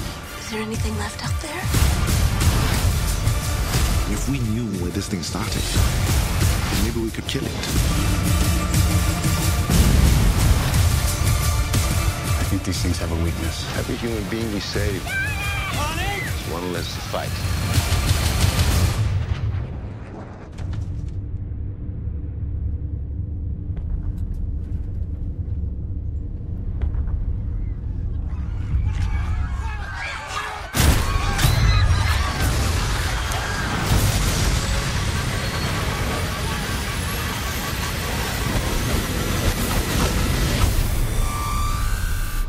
All right, everybody, that was the trailer for World War Z, the new films, directed by Mark Forster, produced by Brad Pitt and starring Brad Pitt, screenplay by... Now, see, this is where things get difficult. So the original story is based on a Max Brooks, son of Mel Brooks, for those of you who don't know, book of the same name, and essentially that's about all they have in common. So Max Brooks was not consulted for this movie at all. Essentially, his book is kind of like a documentation of, it reads kind of like a UN thing of what happened after the war. Now, I myself have not read the book, but I did read Max Brooks's Zombie Survival Guide, which, if you have not read it, it is fantastic. Do yourself a favor and read that. I think you can actually buy them in like a combo right now. Yeah, they're both great. World War Z is great. It's very serious, although like very black humor. Yeah, but if there's anybody I think Max Brooks has really become kind of this authority on zombies. I mean, you read the Zombie Survival Guide, it's just like, does this dude know some shit we don't? Because this seems like really, really smart. But yeah, so it's like I said, directed by Mark Forster. So the initial story for the movie was by Matthew Michael Carnahan and J. Michael Straczynski. Now, J. Michael Straczynski, for those of you who don't know, he created Babylon 5. He's quite the prolific comic book writer. Works include like Rising Stars, a great run on Amazing Spider-Man. What are some of the other? He's done a lot of new things recently, hasn't he? Yeah, he's been writing a bunch of books I haven't read because I'm waiting on them to come out in trade. I know he wrote a good decent arc of Thor, and I think he actually wrote. He's writing the. He's writing. I think he's writing the. No, maybe not. Never mind. He has nothing to do with that book. I thought that he was attached to Dynamite for some reason to do Battlestar Galactica, but I think that's like Dan Abnett or something like that. So not J. Michael Straczynski. But yeah, I mean he's done a lot of stuff for a lot of different things, and he's considered quite the writer. And I've always been a big fan of his. If you like the television series Heroes, go read the 24-issue series of Rising Stars. It's what I wanted Heroes to be, and there's there's several parallels between the Heroes stuff too, and but it's like 100 times better. Good stuff. But so essentially, they wrote the screenplay, and I'm trying to bring up the actual article here, but that early draft went around I want to say it was like 2008, 2009-ish. Yeah. And people were like, holy shit, this is going to be an amazing movie. Let's see. There was a script it was 2008. So in March 2008, Ain't It Cool News printed a review of the script, and this is a quote from that review. Not just a good adaptation of a difficult book, but a genre-defining piece of work that could well see us all arguing about whether or not a zombie movie qualifies as a Best Picture material. Pretty fucking high praise. Mm-hmm. They, said it was stylistic. It seems stylistically, similar to Children of Men and things like that. So, seems like the level that they were going to. So this movie, though, had like just absolute development hell. Yes. Years of it. Exactly. So, it came out in 2013, and this sucker has gone back all the way to, 2007, 2008. Yeah, I think its original release date was going to be like November 2010, and then they like put off actually shooting it and did another pass of the screenplay. And then eventually they ended up getting, last year they hired on, Damon Lindelof, who, fuck that guy. Damon Lindelof and Drew Goddard, so both of... Drew Goddard, particularly after Cabin in the Woods, I feel like they hired him on for some, serious rewrite material. But yeah, last year it went into reshoots. It was supposed to come out in the fall, and then it went into reshoots for another, 6 months. And here it is, finally. And something kind of miraculous happened during that process. Something miraculous happened on the way to development hell. They actually put out a pretty decent movie. I mean, it's really, by every right, this movie should be an utter piece of shit. Yeah. But it's not. It's actually pretty decent. I'm not going to sit here and tell you, run out and see this now because it's an amazing movie. But it certainly is far better than I think I had any intention of it being. I was just I went into this going, this is going to be, ugh. Yeah, right. I went in thinking, they fucking blew it. There's no way that this is going to be anything. And then lo and behold, of all the films that go into reshoots. I mean, this happens all the time, right? Films everybody thinks are going to be fucking awesome. It just happened with G.I. Joe. It goes into reshoots. They reshoot the hell out of it because something wasn't right. And then it comes out and it's just as big a piece of crap, if not bigger, than before they tried to fix every small problem that somebody had with it in the test audience, right? And that's always one of the big things is and studios just have this mentality of, oh, it's broken, let's just throw money at it. And that rarely ever solves the fucking problem. Right. But here it seems to have actually worked. You know what I think it is reportedly, so the person who actually owns the rights to this book is Brad Pitt himself. It's his production company Plan B produced the film, but Brad Pitt owns the actual rights to the film production. And reportedly what happened was he wasn't happy with how, he personally wasn't happy with how the movie turned out. So he went in with Plan B and said, okay, we're going to reshoot this stuff. So it really was not even necessarily the studio. It was more like the person who had kind of ushered this through its development, who said oh, this needs to be tweaked a little bit. And it ended up probably because of that, if that's true, that might be a reason why it survived the process, because it had somebody who actually maybe knew what in the hell they were doing it. Often a problem of people actually knowing what they're supposed to be doing.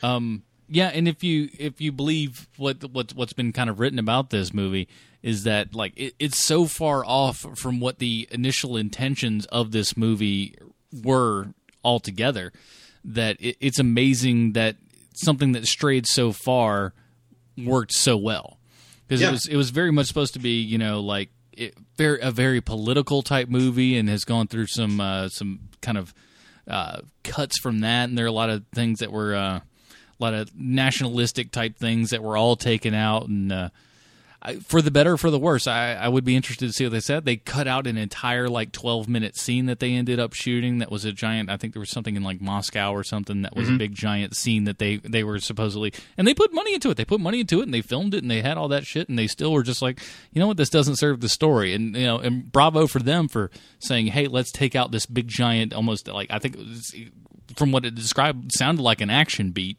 to take all that money and say, let's take that off the table because structurally it doesn't work. To have a studio actually sit there and go, hey, maybe we should do what's best for this, is kind of amazing.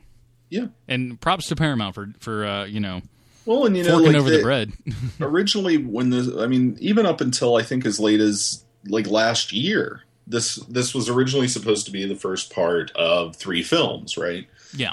Because that's the big thing with the studios is they want, not only do they want the tent pole now, they want the tent pole that's a franchise, but specifically a trilogy.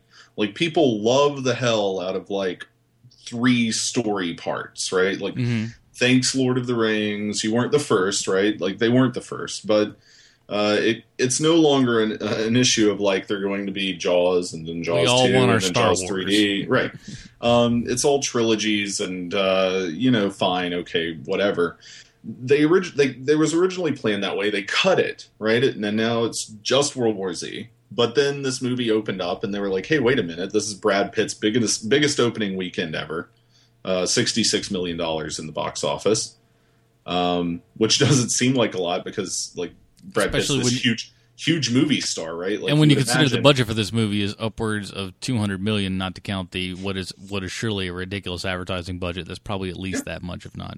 Yeah, more. so like the production budget, right, was like $190 million, and like the advertising is usually that, like you take it and double it, and that's the fucking advertising budget included, and like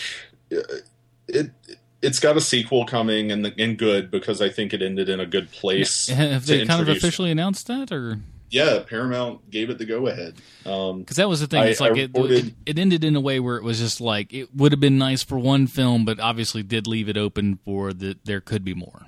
Yeah, no, one of the things I mentioned on Film Find News this past Monday was that, like, after it did so well internationally and specifically in the U.S., Paramount was like, okay, let's do another one. So it's at least announced officially. Hopefully it'll get made and get hopefully made it's quickly. not another 7-year ordeal before it comes out again. Right. Hopefully not. Well, let's talk about the movie itself. I'll say this: in the first 15-20 minutes, I was scared. Not because of the zombies. I was just like, I don't think this is going to be good. They did not have me. Yeah, it's like that weird, like, cold open minus the cold open part of it. Minus the actual sting at the end of the open. If that makes any sense, you know what I mean? Like you're kind of just thrust into the zombie apocalypse happening in a way that we've seen before. Like, they even kind of play on the 2004 Dawn of the Dead, right? Like, yeah, I was just going to mention that. With the, like, kids jumping into the bed and all this stuff. Very similar. That was setup. almost that exact shot. That's the first thing I thought. It was just like, is this a crib on purpose? I wonder. I think it probably was. But like, the thing is, after that first opening section where they're trapped on the street and they can't get off, right? Like, once they are in that RV, like, the movie really does work after that a whole lot. Right after this is actually like the most negative thing I can say about this whole movie. Actually, the one thing that, like, drove me fucking insane, because it always drives me crazy. Why, in a fucking disaster, or when something's maybe chasing you, and you pull over to the side of the road, like, okay, you're far enough away, that's fine, you can pull over. Why do you cut the fucking car off? Yeah. Something that you don't know. It's just like, we need to serve a little. It's Brad Pitt and his damn green agenda, getting people eating the fuck up on the highway. It's like, why do you eat? It's one of those stupid Hollywood story beats of like, are they going to get the car started? Are they going to get the car started? That's where we're going to get some suspense wrung out of it. Like, no, it just takes me out of it, because who in the fuck does? Like, I don't do that. No, you pull over and you park. It's an idle. Yeah, it's just there. It's running. It's already not using nearly as much gas as you flying down the road at 80 miles an hour. Fucking leave it on for the 2 minutes you're going to be parked there. That's why like, fucking 18-wheelers never are cut off unless they're actually pumping their gas into it, Like, anyway, it just infuriated me. I was like, why in the fuck do you always do this? But then there are some badass things that happen. And the biggest, most badass thing, the scientist. The very first one, who's going to be the great big hope of humanity, is such a fucking turd of a character. Oh, he's the worst. It's just like, you hate this guy so much, and it's just like, this is the fucking kid that's going to save our asses? And what happens to him is just awesome. Yeah. Like pitch perfect. Like, of course that would fucking happen. Exactly. It's one of those things that it doesn't seem like it's something that was contrived up for the movie itself. It's just to make it some sort of a plot point. It's like you sit back and you look at it and you're just, and it is. Of course that was what would happen. Yeah, of course. This guy has no clue what's actually going on, so... And plays like he fucking has it figured out, like this like philosophical, let me tell you about Mother Nature, how things fucking work. And it's like, at the end of the day, you don't know shit, kid.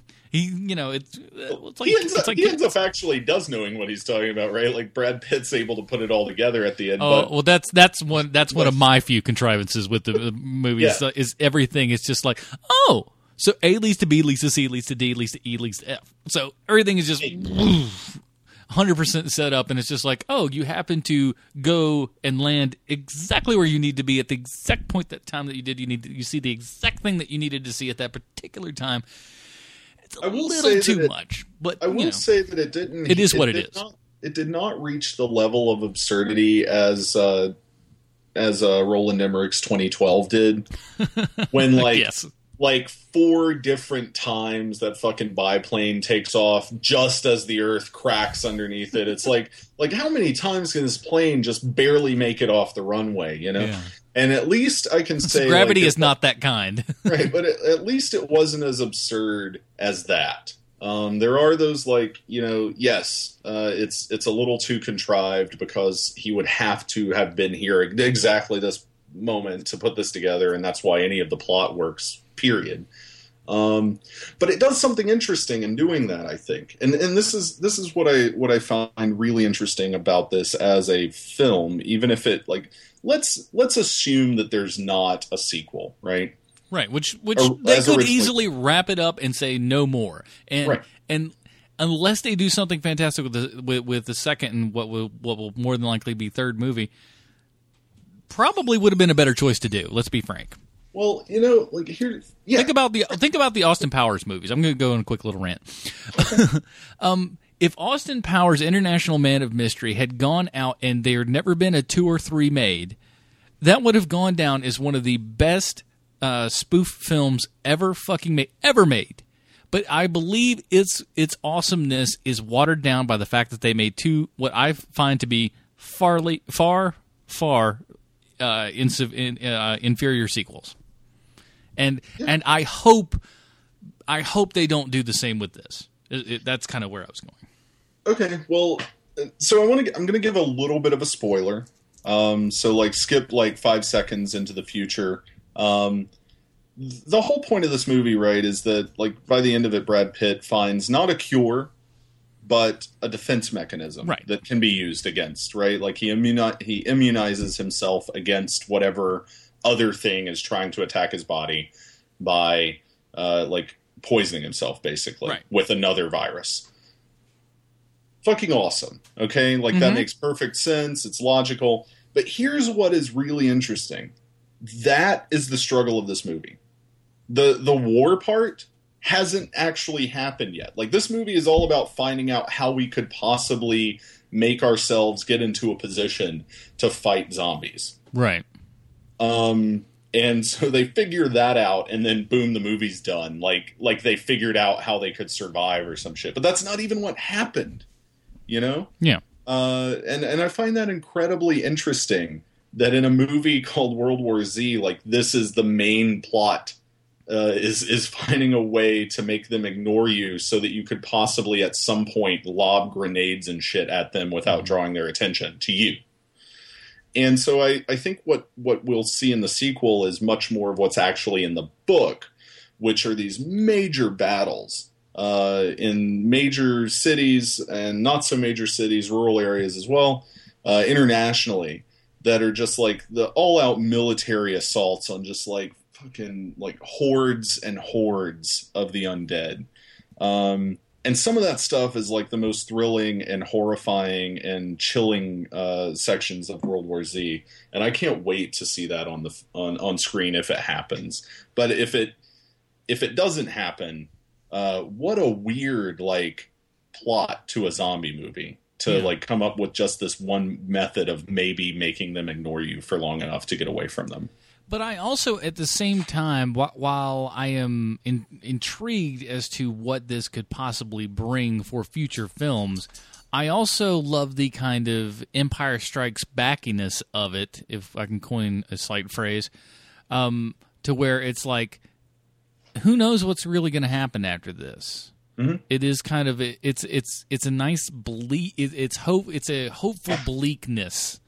As the film ends out, and I like that.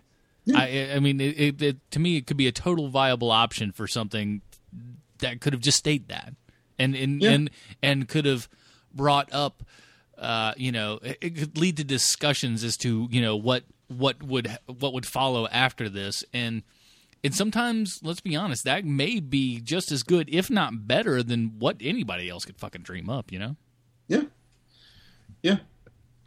Anyway, I rather liked it, actually. Like, for the few things that did bug me or bother me about it, like, I thought it was pretty solid. It kept me, like, entertained and intrigued even throughout the film. So I was pretty happy with my expenditure money-wise in seeing the movie. And I didn't see it in 3D. I didn't see it in IMAX. I only saw it in 3D just because of just time differences between after seeing Monsters University, and it was just the next one that was showing, and it was only like $3 more. So I was just like, you know what? Instead of waiting, another hour to just save $3, like, fuck it, I'll spend $3. 3D, nothing to write home about. I've heard people say the 3D is fantastic, and I'm just like, really? It was nothing to write home for me, so Well, when I buy it on Blu-ray, I'm probably just going to go for the 2D version. Yeah. And I will purchase this one. I do think this is one of the stronger entries in a subgenre of horror that's becoming increasingly crowded. With this, garbage. Like, I'm going to talk about that in a minute. As this zombie craze like keeps going on. I also, before moving on to like different aspects of this discussion, I do want to say one more thing about the film that I actually really liked, mostly because it harkens back to some really solid zombie filmmaking, is Marco Beltrami's score for World War Z. Mm-hmm. I really dug. It had that like 80s, 70s synth, like goblin-esque score to it that's almost like Dawn of the Dead era, halfway between pop and rock and just all out like stupidity. And if I remember correctly, also his like score itself was performed by Muse. Is that right? Yeah, by and large performed by Muse, which helped with that vibe as well. Exactly. They have that very same vibe to them. And I just every time it would come on, I was like, man, this is actually like really cool music, and that's something that we don't get often enough in horror films these days, right? Is that kind of like, man, you know, when you hear a Goblin score, you're just like, man, this is fucking awesome. You hear the scores for Inferno or Suspiria or whatever, like it's just great music, really atmospheric, and it serves a purpose. It's not just clings and shatters and clunks and moody, like or over dramatic kind of. Just right down on you the whole time. Yeah. And this score like really hit that same tone for me, and I dug it, man. I want to say this real quick out to the Paramount executives who listen to this podcast, and I know you're out there. I know you are. At least one of the 40 of you. At least one of the 40 of you motherfuckers is listening to this podcast. Fucking when you bring out the DVD, the Blu-ray, if you haven't already packaged that up and it's sitting in a fucking warehouse in Taiwan or some shit, fucking put a but this would be an amazing behind-the-scenes documentary to put into this film about the production of this film and its woes and its troubles and how it came out on top. Like it almost could be a documentary in and of itself. Yeah. But put something about that on there for just more than 10 minutes. Make it something. Where is our like Lost in La Mancha with a happy ending? Yeah, exactly. That's what this should be. But Yeah, like I said, overall, I really enjoyed the film, and I was very hesitant when the movie started. And now let me ask you this: let's talk about like the very beginning. In the I lost his signal, so all right, I'm gonna hold on 1 second. We get him back. Okay, we got Matt back on the line. What I was going to talk about is I want to take a quick second here and ask you something about the beginning of this movie. Now, you made a good reference there in comparison to the Zack Snyder's Dawn of the Dead remake, which, by the way, as far as remakes go, could they get much better than that? I take the minority opinion in that. I think it's better than the original Dawn of the Dead. I know that's a very unpopular thing to say, but I disagree. Although it's stronger in some other aspects than the original film is, but it's also weaker. I think Romero's. I think it's a little bit too decadent, and I believe this as from Romero's films, from post Night of the Living Dead. I think he's gotten more preachy, and his filmmaking has become less. Now, I haven't seen the last couple, so I can't really. I'm not going to talk about those too much. I'll talk all the way up to Land of the Dead, but all the way up to there, I felt they just got so fucking preachy, and that's what made Night of the Living Dead such a good movie, is that it had a message in it, but it was hidden amongst all this great zombie film, and I think his message got too over the top. Anyways, back to the beginning. Now with Zack Snyder's Dawn of the Dead remake. There was this whole I think you got a good idea of what the zombie apocalypse was going on while Johnny Cash was playing, and you saw all this footage that was going on. They tried to somewhat recreate that with this film. Did that give you a sense that this had been going on for a long time, or to me, it didn't give that kind of any sort of a structure as to like how long this has been going on. What is the severity of it? What do people truly know? What do they not know? I thought that first opening was very, very weak, and I didn't get what I feel like they were trying to say. Yeah, I think what it was trying to do was set a tone for like what has been happening in the world. I mean, there's the real footage of some things that's used in that opening, right? Including, I think, it might be a recreation, but I think it's the actual footage from the freeway camera of the fucking bath salts guy in Florida. I think is used in that opening sequence, which is interesting in and of itself to me.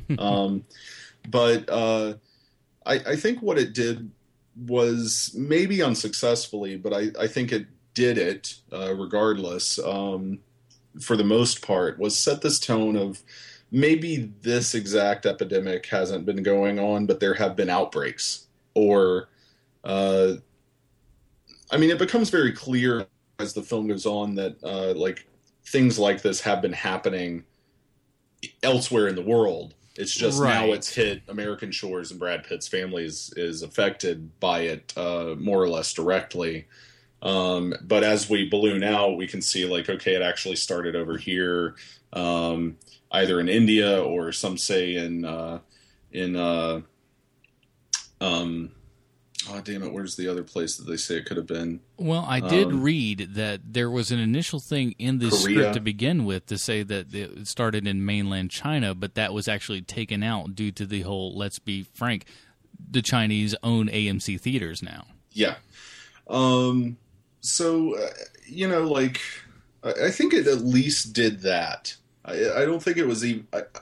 I didn't get the sense that it was trying to do the same thing as Dawn of the Dead's montage, if that makes sense. Right. It didn't do it to that level and give you, at least as far as I think, that kind of vibe to it. But, okay, so with the beginning of this movie, they get this whole thing, and boy, I've never... And this is where the movie was kind of losing me at the beginning. And like I said, it did turn around. But this family, I've never seen people who accept a zombie apocalypse so wholeheartedly so quickly. I've never seen anyone just go, well, this is it. This is what we're doing. Okay, let's go. And that, I don't know why. It kind of bugged me. Well, yeah. I don't know. I mean, I guess at that point, by the time we are actually in the movie, right? Like by the time that Brad Pitt's aware and like anybody in the U.S. is aware of what's going on, like the evidence is there. I think like that this is a thing that is happening and it's not some conspiracy thing. So like, what else would you do? I guess you have to accept it. It's there now. What are you going to do about it? And obviously, the answer is to get on a bunch of boats, I guess, and be okay with it being the thing. It's interesting, and like I said, everything it just seems to devolve so fast and so quick. And I guess it was for me, and I know they just wanted to get the ball rolling, and I understand that. But at the same time, it was like, God, I hope they put some character development in here because I don't see any. And like, if we're just gonna run balls to the walls the entire time, I don't think it's gonna work. And luckily, they did slow down and kind of took a deep breath. But I do wish that they, and for a film that's not overly long, I think they probably could have thrown another 5-10 minutes in there to just kind of flesh some stuff out a little bit better, give some more motivation, some some trepidations and other. I'm sounding like Jesse Jackson here, aren't I? Motivations, trepidations, exhilarations, of the procrastinations. Of the masturbations, I don't know, but they should. I would have liked that a little bit, just a little bit more of kind of this is what's happening. Is this what's happening? What's going on? Are we okay? Maybe this is okay. That's kind of all right. Let's accept this. Let's go into it. Okay, now let's go. As opposed to boom, here we go. We're going. We're hitting the ground running, and I would have liked that just a little bit more, but I get why they needed to do what they needed to do. Yeah, I do too. Now, let me ask you this. What is the deal? What the fuck has Brad Pitt done? What has his character done? What has Jerry done? He's a UN investigator? Is the first person you call a UN investigator? Well, he's called by the UN though, right? Yeah, like his former boss calls him in to find out like what in the hell's actually going on. So in that regard, it makes it. I really wish they would have made clear. Now, like it was kind of those, it was like the kind of cop cliche. It's just like you don't want to know what he's done. He's been in things and done shit you don't even know about. And then you're like, well, could you elaborate just a little bit so we kind of know what we're dealing with here? But yeah. I wish we could have found out a little bit more about who he was, what he had done, because it like by the logic of it all, it's like really this is the guy that you would call. Why he wouldn't be the person that I would send in with this militaristic team and this one scientist who believes he's got the answer to everything. I mean, if it's his experience of like being in third world countries and navigating very violent situations, which I got the sense that he had done, right? But maybe an explanation, at least one or two. Like what had happened. Give me one or two examples, not like, he's done some shit now. Yeah. Oh, okay, like what? Just give me an example of one or two. Yeah. No, I'm with you. It is a weakness. I just think it's not as big a weakness. No, I'm not. It doesn't. I'm not saying it ruins it or anything or lessens it to any large extent. But it certainly is questionable and like it's a little movie contrivance as well. But like if they bring him in to do this stuff and I do like that initially he does say no. He's like, no, this is not, I'm staying here with my family. I'm not going to do this as any person with a family would normally do. But like, like any good, this is not a cop film, but like any cop film, it's like, you have to give them a reason to go fucking do it. And they're like, look, if you don't do this, we're kicking you off this boat and, your family's gone too. You can either do this for us or you're shit out of luck. And, good luck being shit out of luck because... Yeah. But and so it's a silly kind of conceit, but it's a conceit that kind of works, and you can understand his reasoning for then leaving his family and going to do this stuff, no matter how ridiculous it kind of seems. Yeah. Well, you also have to, for those of us who've read the book, like what Brad Pitt's character actually is a surrogate for the book narrator. I'm sorry, repeat that one more time. You Skyped out just a little bit. Oh, sorry. So what Brad Pitt's character actually is a surrogate for the book's narrator, who is a reporter, actually. And he goes around to all these different countries and talks to the people who were involved in fighting the war and gets their stories about it, right? That's the setup of the book, the and layout. Supposedly that was also what very much the first screenplay was like. Right. But somewhere along the way, like, it became like Brad Pitt is going to be that same kind of role, but it's going to be active. It's not going to take place in the future, and then everything's shown in the past tense. And I have no clue whether it's better or not, actually. I can see ways, even if the script was fantastic, like it actually being edited together in such a way that that original concept would be just absolute garbage.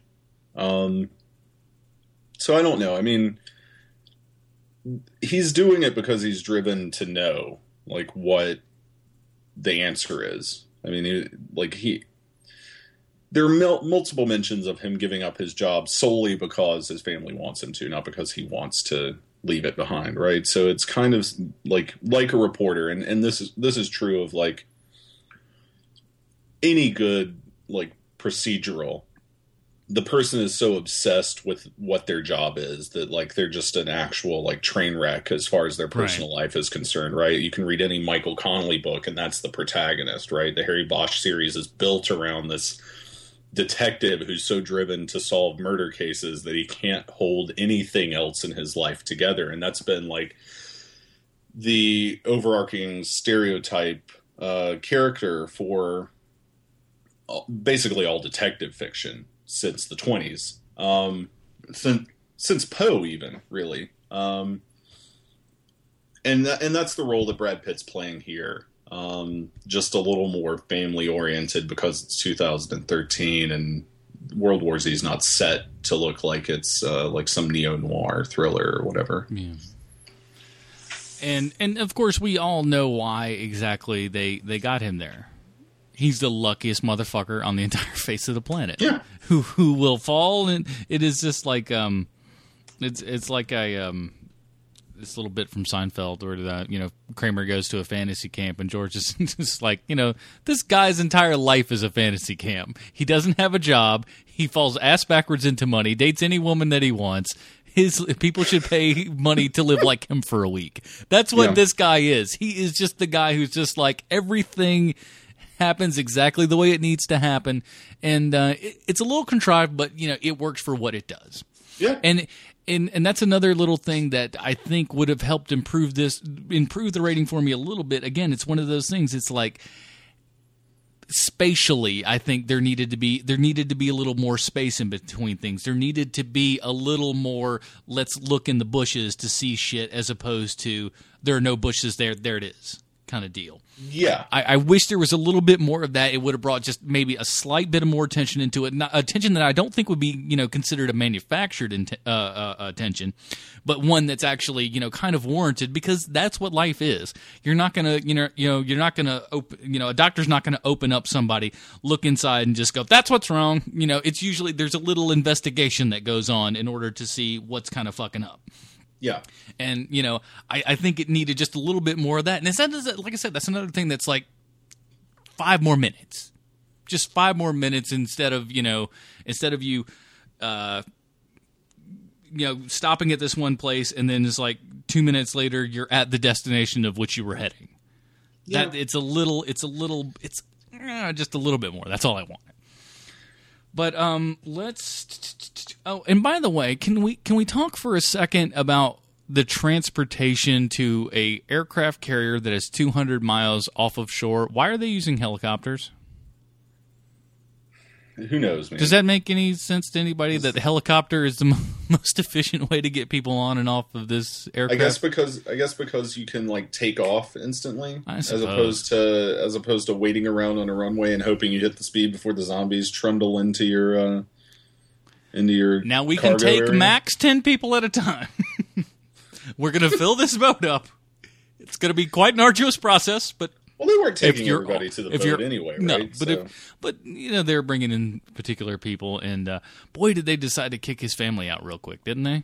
Now let's man. Well, I mean, it's only been 3 days, man. It's been 3 days and no word back, and but that's not. I don't think that's a spoiler. So, but you want to get into spoilers? Let's get into spoilers so we can just talk about everything.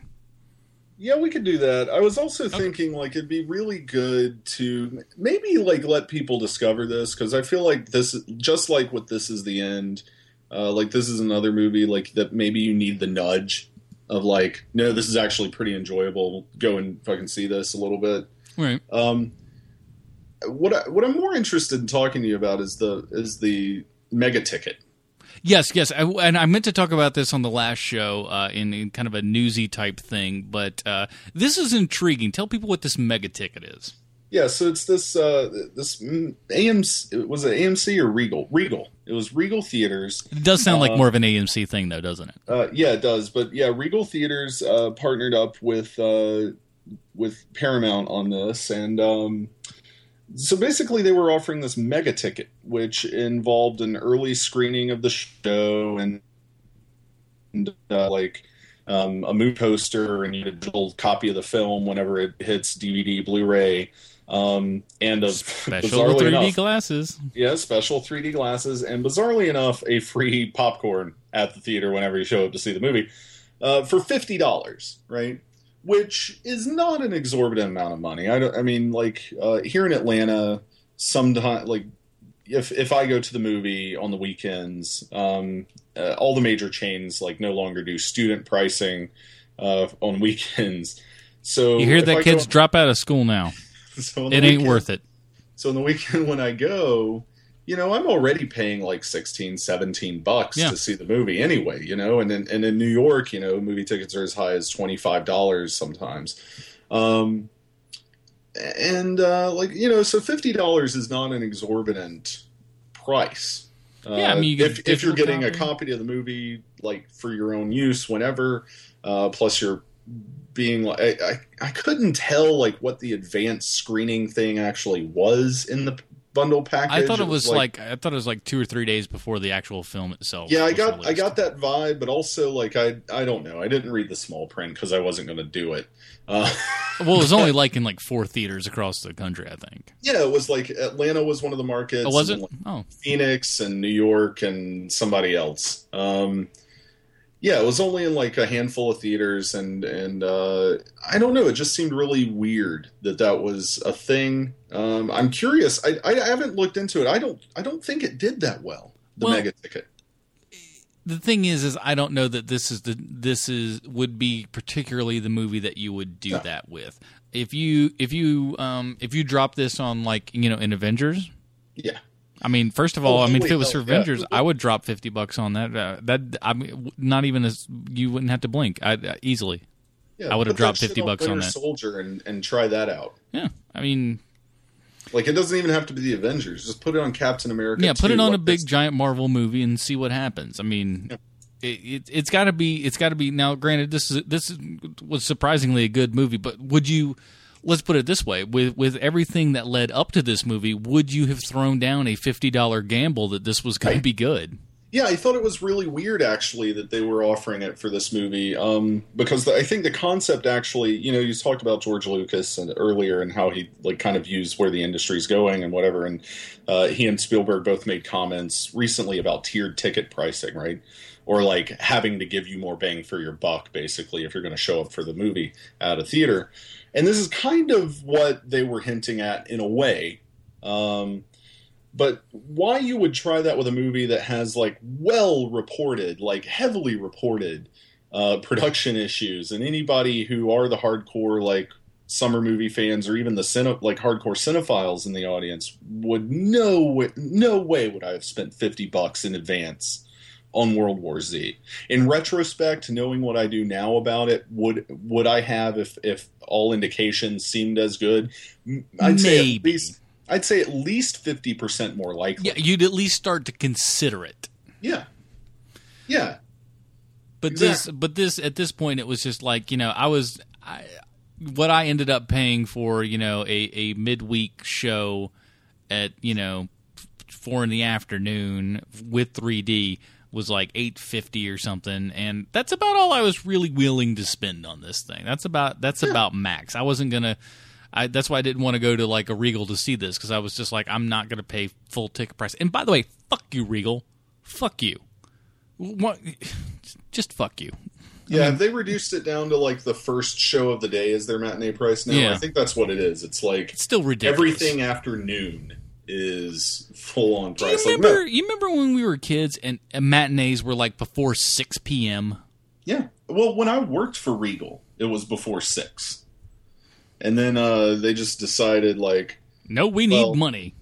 Well, it was, you know what, the most ridiculous thing about it is, the most ridiculous fucking thing about the box office pricing and not giving student discounts and not giving, you know, whatever discounts or not giving matinee prices, like Regal doesn't see any of that fucking money. They get like 2% of the first 2 or 3 weeks of the box office take. Yeah. And you know, that could be quite a bit of money in the long run, but it's nowhere near what the studios are making off of it. So who cares? If you're still going to make 2% of whatever else is out there, like who cares really if it's an $8 ticket or a $15 ticket on Friday at 3 o'clock in the afternoon? You're making your money on the concessions and the pre-ad stuff, the movie tunes and all that fucking shit. That's where your money is coming in. And it's like, why not put more asses in seats? The logic confounds me. I know people who don't go to movies anymore because it's more than $10. It's ridiculous.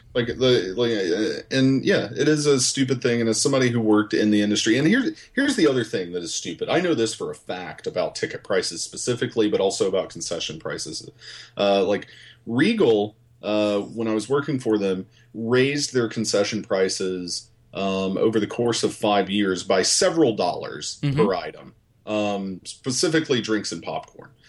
And when I would ask about it, the reason that I was given is, well, AMC was raising their prices, so we can do that too. And it's like, no, that's anti the concept of what capitalism is, which is you're out producing your partner or your competition by giving a better fucking deal. It's like, you know, keep your shit lower, people will come to you. But hello. but instead of that, movie theaters are now operating on like the oil company model precisely of pricing, which is, oh, BP has it for $3.44 a gallon. Well, we're going to take our Shell station and put it at $3.44 a gallon. Like, it doesn't matter. Like, if I went, man, I would drive across Atlanta if some motherfucker would put $3 a gallon gas out on his fucking thing, and I'd buy a Coke from him, you know, which is where they make their money anyway. It's the same deal. They make their money in convenience stores on getting you in there to buy gas, and then you also go in and buy a drink or a fucking overpriced Debbie cake or something like that. That's where the gas station makes its money, is like getting you in the door.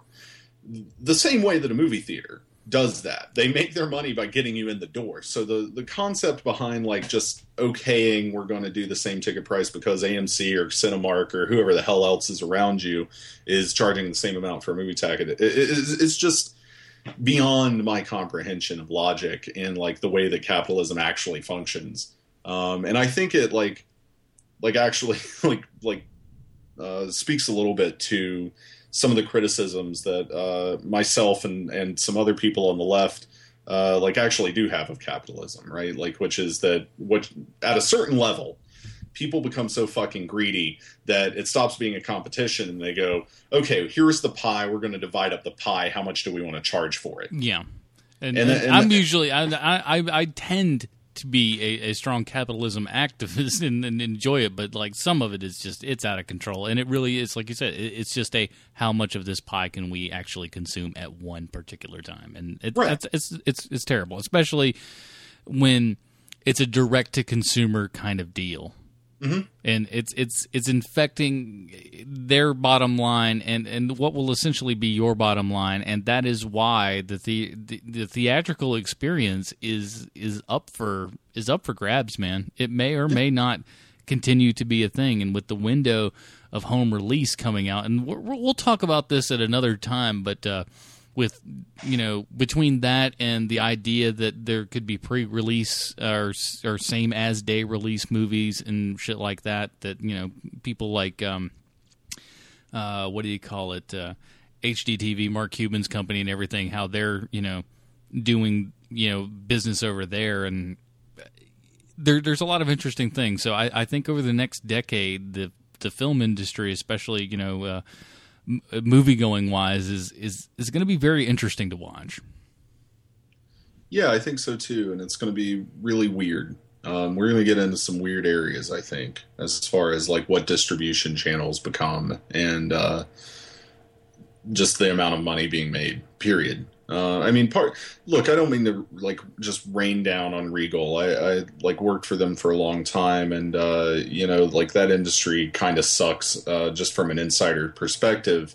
But it is also the distributor and the studio, right? I mean, like part of the reason that ticket prices are rising as well and becoming exorbitant and stupid is the fact that the DVD market's disappearing. Right? I mean, there are very few companies out there that are making any money off of their DVD sales. It's the hardcore releasing companies like Olive Films and Warner Archive and Criterion and like specialty houses like that. Your day-to-day operation at Paramount, like they're not moving the 200 million units of Transformers 3 that they used to do. It's just not happening. And again, I think that a lot of that also comes back to just ridiculous greed and money coming into that. It's just like when you sit there and say, here's a Blu-ray for $25, and what you get with that is nothing, is garbage. Then people aren't going to pick that up. Charge $15, give us something worth buying, and then watch your sales increase. But it's that get as much of the pie as you can as quick as you can, because if you don't, the thought is the pie will disappear. Right. Yeah. No, that's it. I mean, that's it. There's a review of World War Z. So enjoy World War Z, everybody. But no, it's applicable in many ways with the mega ticket thing. But all right. So bringing it back and around to World War Z. So do we want to do spoilers at all, or do we want to? I think I'm good with it. Okay. I think I'm good with how we talked about it. I didn't. There's not really much to spoil in the movie. It's fucking zombies. People die. It's random. Brad Pitt survives. I think we've made that pretty obvious. Yeah. So it's a zombie film that's actually good, and I don't know if I've made it too much aware on this particular show or podcast or whatever, but I've made it known to my friends in life. I believe 99% of all zombie movies suck and suck hard. Yeah, I'm a big fan of it, and I watch all the things that come across my screen anywhere in my periphery. Like I snatch it up and I'll put that. I watched the fucking Day of the Dead remake / sequel thing with Mina Suvari, so I've watched garbage.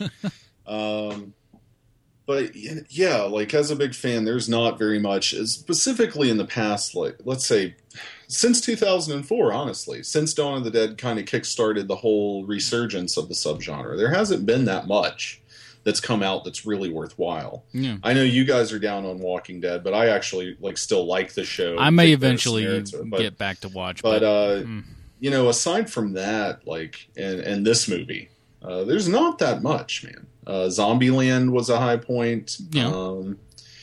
I think there's a movie called Fido that's pretty awesome with Billy Connolly. But where the best zombie movies post Dawn of the Dead tend to be the ones that are really self-conscious about what it's doing, or absolutely divorce themselves from that self-consciousness. Right.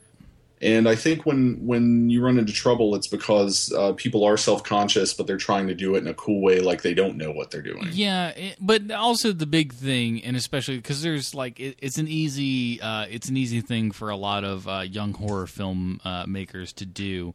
An easy trope is a zombie movie, yeah. And most of them go in, with the large focus on what do my zombies look like, what's going in, what kind of, but there's almost zero focus on character at all. No one seems to give a shit about character or story, and they don't learn from those great zombie movies like the Romero stuff, where it's like this story is what really drives this, not the actual zombies. The zombie stuff is the sweet, bloody icing on top of that cake. But it's the story and the characters are what really makes that movie good. And there's so many of these young filmmakers that are making zombie films that don't fucking get that. Yeah, right.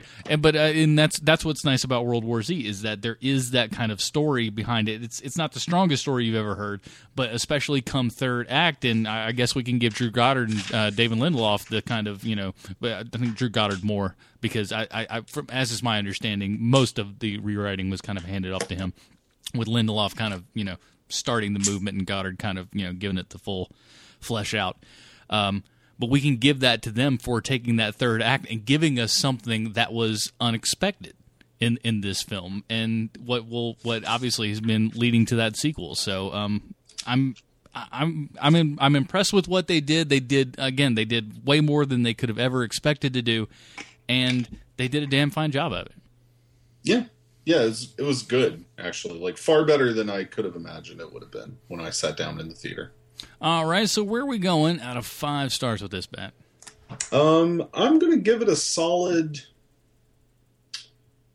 I'll say like 3.5, possibly 4, but probably closer to 3.5. That was where my struggle was. If I was like one of those, can I go 3/4 of a star? Because it's like it's so close to being a 4 that I'm going to say it's a high 3.5. Yeah, it's a really strong 3.5. Yeah, it's like you think 3.5 out of 5. You'd think it's probably a lesser film, but no, it's certainly an enjoyable film and probably worth a watch 2-3 times. Effects were pretty decent. I like the zombies for the most part, and yeah. I liked how they handled them. I didn't mind that they were running. I think people put far too much of an investment in like whether the zombies are running or not. And like, who cares? I mean, there's interesting things in both ways. They're fucking make-believe monsters. Who cares? You're ignoring the fact that they're dead. Wait a minute. You telling me these undead creatures run and not walk? Don't buy it. Don't buy it. Right. Like, who knows? I'm writing my congressman now. Yeah. And that's a Romero thing too, man, that fanboyishness of like, well, rigor mortis is set in so they would move slow. It's like, yeah, but also like this has never actually happened, so we don't actually know what would happen, right?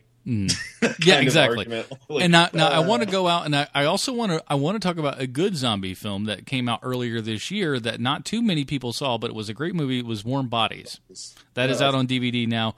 That was another one that was just like this shouldn't be good, but it really was. So yeah, that's out on DVD now. So go give that a watch.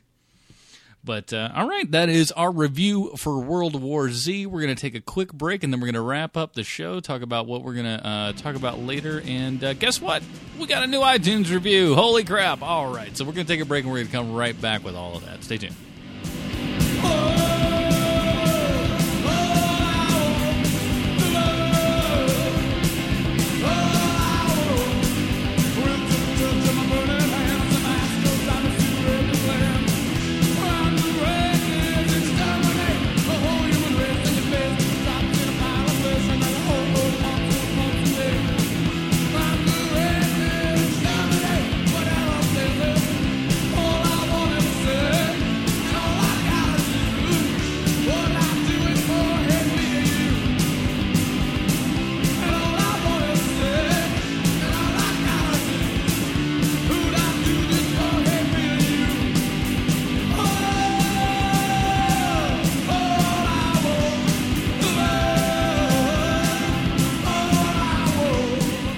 All right, everybody, that is it for this week's edition of the Film Find. Huge show today. So with that, we're actually going to read one of our... we don't get a ton of these, and we're going to talk about that in just a second, but I want to read our latest iTunes review We got an iTunes review, Matt. Can you believe that? I most can't believe it. Well, it's pretty spectacular. Yeah. It's very rare, the iTunes review around these parts. So we got one in May, one in June. God willing, we'll have one in July. So we got the title of this is Knowledgeable.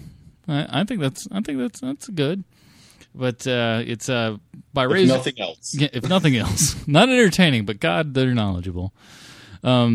So 4 out of 5 stars, which, first of all, mistake number 1 right there. And so it's by Razor 1138. They seem to know a good bit of information about what they talk about. Funny to listen to. Sometimes the podcast can go on a little long. Hope we didn't listen to this episode. But it's still fun to listen. Definitely worth subscribing to. That sounds like a 5-star. That sounds like a 5-star to me. We'll chalk that up as a 5, but even though it's officially a 4. And you're the first 4-star review on this. So we have one other official that was written, that was a 5, and there were like 7 other that were all 5-star reviews. So, anyways. I will agree with him. Like, sometimes we do go on a little long. We're definitely more in the, Smodco world of podcasting, where it's just like, are we going to keep rambling for a little bit? But the thing is this. What I like about podcasts is that this is something that we could not do on terrestrial radio. Is like, and I even like, and that's why this podcast particularly started. Is I lost a radio contest to get my own radio show that was going to be about movies.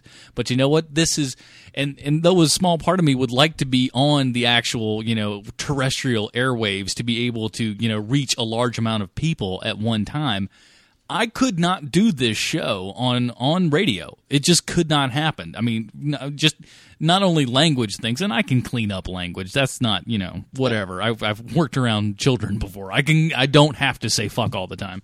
It's possible. I don't prefer it, but whatever. But honestly, it's content. It's content for the most part. The amount of time that we spend talking about movies and how we go into depth about them, how we don't have to take breaks every 15 minutes and go, hey, what are we talking about? Who's, let's take a break for traffic and weather. Or even what Marin's doing over on WTF. Like this week, it's stamps.com. I use stamps. I will. I'll take any advertising money. If somebody wants to give us advertising money, we'll take. Because this is a little 5 minutes. Like even that. Yeah. But having to do that every 15 minutes on radio, like fuck that. Yeah, exactly. We don't have to give the weather. We don't have to sit there and reboot and call, give our call sign and everything like that. We don't have to do that, but that's what I think podcasting is so great, and it's a listen on your own time thing. Yes, our podcast can be over 2 hours. This one's going to be. I haven't put all the music and stuff in yet, but we're well over 2 hours right now. So it's going to be, but you can listen whenever you want to. You can listen on the drive to and from work, or when you're sitting down on your lunch break, or whenever. That's the great part about it.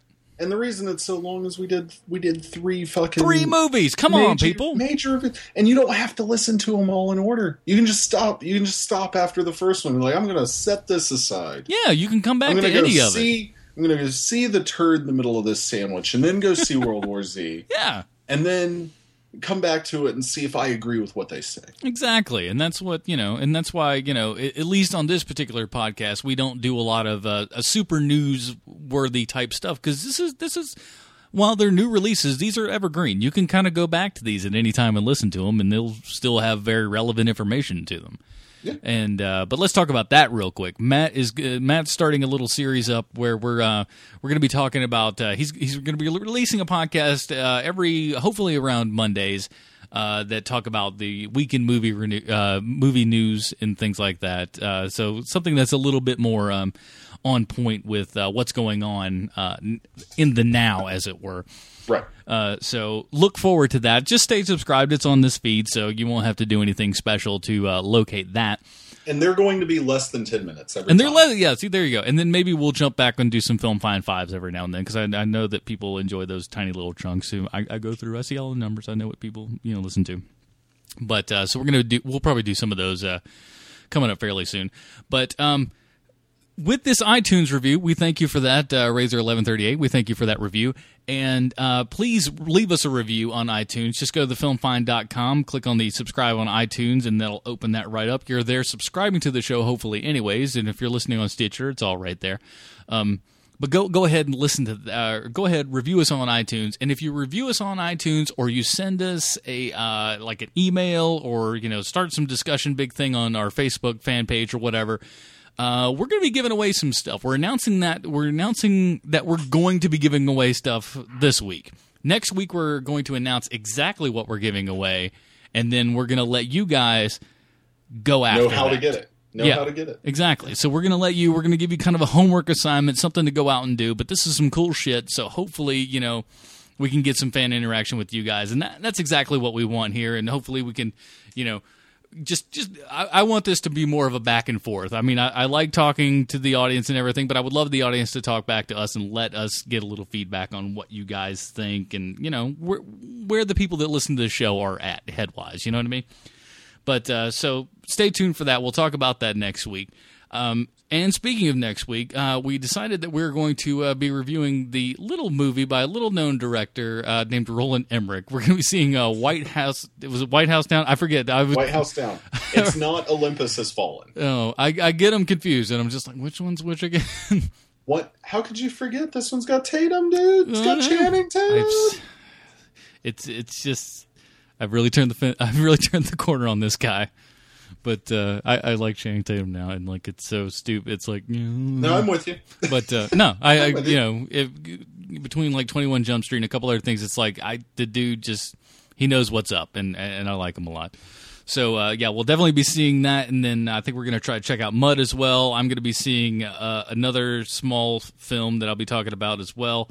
So next week's episode, another jam-packed one, man. We're gonna be back. We're gonna be talking about some more stuff, and we're stoked about it. So we hope you guys are too. And so email us at thefilmfind@gmail.com. Let us know what is up. We would love to hear from you. We'll definitely read your email on the show, and that'd be great. Get internet famous, bitches. Get it. That's my. I don't know. Is that a good pitch? That's our thing. That's our pitch. Get internet famous, bitch. And I want somebody famous to say that for us. I don't know. All right, everybody. That is your episode of the Film Find this week. For Matt Smith, I'm Adam Portress. We'll see you next time, guys.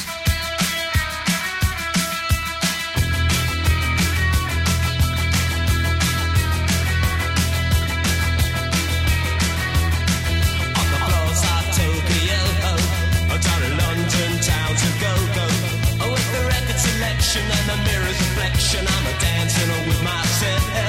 When there's no one else inside, in the crowded lonely night. Well, I wait so long for my love vibration, and I'm dancing with myself. Dancing with myself. Dancing with myself. When there's nothing to lose and there's nothing to prove, I'm dancing with myself.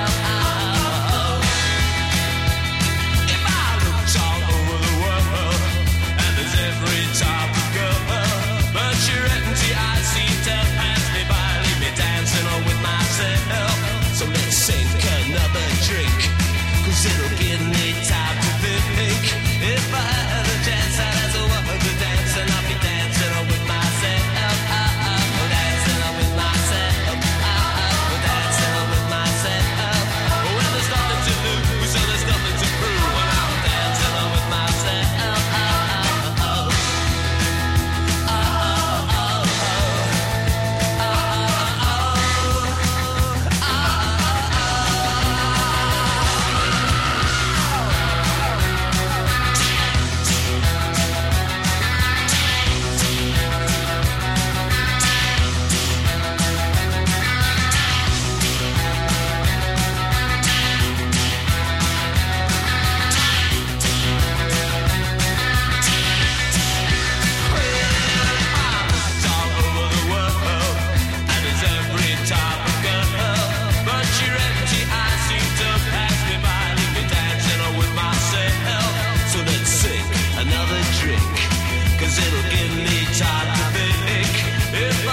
Chance I'd ask a woman to dance, and I'll be dancing with myself.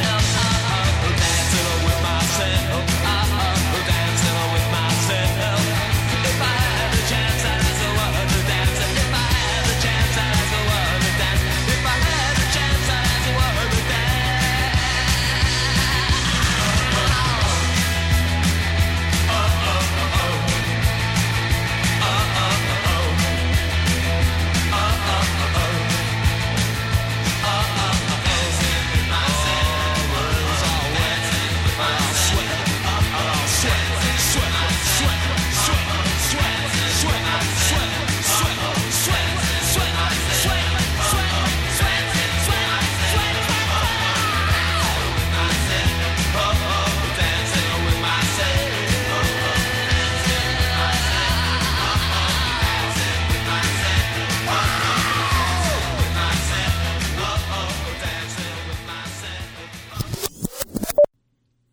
All right, everybody, that was a trailer for This Is the End. Fuck. All right, everybody, that was a trailer for This Is the End, the new movie written and directed by Seth. Let's try that again. Words, they should come out of my mouth in an order. I've been listening to a lot of the Fat Man on Batman recently. I listened to a lot of the early ones, and that were good. Like, I love the Paul Dini stuff. Well, he just did one with Greg Capullo, who's the current artist on Batman. I follow Greg Capullo's career since Spawn.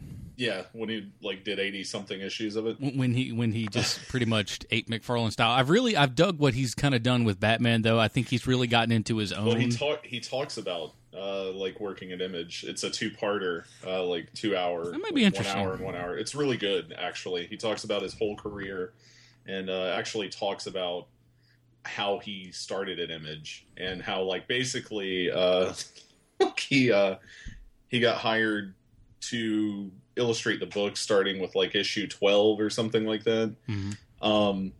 But no, they didn't let it be known that he was actually illustrating for a long time because Todd McFarlane was the selling point for that book. And when it came out, he just got a shit ton of hate mail saying that he sucked, but apparently nobody had any issue with it. That's funny. I'm really gonna have to listen to that because it's a really good, that's good episode. That's our era of stuff was when Image was kicking off. I mean, we were kids, very impressionable kids at that time, and you didn't know anybody who didn't read Spawn and a lot of the Image books. Yeah. So yeah, that's I ought to listen to that. The one he did with Batman himself, Kevin Conroy was that was a fucking amazing episode too. Yeah, he's done a couple of really good ones. The Greg Capullo, though, which are, it's not the most recent. The most recent one he did with the guy he does Hollywood Babylon with. Ralph Garman, who has gotten on my fucking nerves. Yeah, same here. I'm so over him. I was I used to like him early on, but now it's just your stick's wearing old. I'm done with you. But he, the latest episode is their Man of Steel, nerdgasm. But yeah, the two before that are Greg Capullo, and it's fucking really good podcasting, man. That's why I started to stop listening to Hollywood Babylon, because 3/4 of the show was fucking shout outs to people who were in the fucking audience, and it's just well, that doesn't help me at home. And it's could you do one of the 6 impressions you do terribly? One of the 6 terrible impressions you do. After that, it's just I'm fucking tired. Yeah. And I'm with you. I don't like Hollywood Babylon either. I'm done anymore. But it's just it was cute to start. Listen to Fat Man on Batman. I'm more of a. I love Tell 'Em Steve Dave. I haven't listened to that one yet. I need to get on it. It's I don't know why it's fun. It's just see, Brian Johnson was basically the inspiration for Randall. Yeah. So it is it's kind of like listening to a Randall, and Walt Flanagan is just the proverbial just old grumpy man sometimes, and there's some episodes go back and listen to Making Hay, where they go through the flea market in town and interview everybody that's in the flea market, and holy shit, it is funny. But so here's what I wanted to tell you yesterday. This fucking douche comes in. This story is already great. He's like, hey, I go, hey man, how's it going? What can I get for you? I'm on bar, but our store's so slow that we don't stay planted. I go and call the line and make drinks and whatever. We're the exact opposite. We're so fucking busy all the time. Go ahead. Yeah, and I mean, I've been in those stores too, and that sucks in its own way. But so anyway, this guy's Grande Earl Grey. And I get it. And he's like, double cup that, please. Okay, double cupped, no problem. Simple. Make it. Fucking tuck the tea bag in like I'm supposed to, blah, blah, blah, go over. As I'm pouring the hot water over it, the shift supervisor who has been in the back, running something out of, or grabbing some milk or some shit, I forget what she was doing, comes up and she goes, she talking to me, what was it? Because she has to put it in the computer and ring the guy up. And he goes, it's 2:32. And she goes, well, what was your drink? And he's like, it's a Grande Earl Grey. So she puts it in. She goes, Well, it's actually 2:30 because we're in a different county. 2:32 is downtown Atlanta. It's a different tax. So, like, I take it. I'm like, okay, here you go. Have a good one. And he, like, takes the thing out. He's like, he's like, the tea thing gets tucked in between the two cups so that it doesn't leak out. And I go, that's not really a thing, but however you want it, man, just ask for it to be done that way, and I will be happy to do it. And then, like, as he's walking away, my shift supervisor looks at me and goes, that guy was a giant douchebag. And I think I'm pretty sure he heard her. But, right on, he was a fucking douchebag. Okay. Here's one. Here's a fun one. All right. So I guess about maybe a month or two ago. So I'm on drive-thru. Uh-huh. Yeah, our Starbucks has a drive-thru. We're hell. Yeah, I transferred from a drive-thru store because I fucking hated drive-thrus. It's beyond awful. Yeah. So I'm both taking the orders and working the sale, and so this couple pulls up and get a little bing. All right, welcome to Starbucks. Blah, blah, blah, blah. He's like, yeah, I want a tall strawberries and cream frappuccino and a venti caramel frappuccino, extra caramel in the cup, a lot of caramel. I'm very particular about this. I'm like, yeah, no problem. It's people ask for this shit all the time, so it's 100% understandable. So I'm like, yeah, sure, no problem. We'll hook you up there, buddy. No worries. Okay, so he finally gets to the window, and get his money, everything's done. And so the first drink I get is a tall strawberries and cream. I hand it out the window, and so there's a little landing ledge there underneath. Right. And so it barely touches his hand, and he kind of drops it back on there and just goes, I said extra caramel. And I'm like, oh, I'm so sorry, sir. I thought we were just talking about the caramel one. That's okay. Well, we can definitely put caramel in there. It's no problem. I guess I must have heard you wrong. And his fat, broad lady friend, wife, girl, whatever, sitting in the passenger seat, she goes, now I have it in my hand at the time. And she looks over at me, leans kind of over and just goes, yeah, you didn't hear, did you, motherfucker? And I was like, oh, shit. And now she actually, the second she said that, she kind of jumped back for a second because I think she realized I still had that shit in my hand and could throw it in her face. Yeah. But so I kind of made her jump a little bit. She's like, oh, shit, no. So I'm like, I had literally had no clue how to respond. I'm like, my adrenaline level's like through the roof, and I'm like, am I going to have to fight a bitch through the drive-through? What's going on? So I'm like, oh, okay, yeah, well, no problem. We'll get that. I closed it up, and I'm just, I'm like, I want you to put so much caramel in that she can't drink through the fucking straw. And they put just so much caramel in it, and then they double fisted caramel right on top of it. Just so much fucking. I go, here you are, have a lovely day. And I tried to just kill him with kindness after that. It was just, but holy shit, just goes motherfucker, and no one ever believes that there's someone called you a mother. I've been working here for 5 years, no one's ever called me a motherfucker. So I've had that happen to me before, and you know what I did because I was a shift supervisor at the time. I got their money back out of the drawer and told them they had to leave. Oh, I wish I could have. They didn't even get their drink, nothing. I was just like, you guys have to go. And they're like, we're getting our fucking drink. And I'm like, if you don't leave right now, I'm calling the cops. And they left. I gave you your money back. We're done. Have a good one. I want to get out of. I got to get out of this. I got to get out of this line of work. Yeah, no, I can't wait, man. I want to be awesome, can't podcasting just give me $1 million? Can it? Can't we all be wildly successful like Mark Maron or the yeah dude guys? Can't we just do that? Can't you just back up a truck of money to my house? I mean, I'd be grateful. Thanks, internet. Okay, don't need a separate mic open for no one that's there. All right, guys. All right. Hold on, let me see what's going on. What's wrong? It's a pet Royal Rumble. I'll be right back. No problem.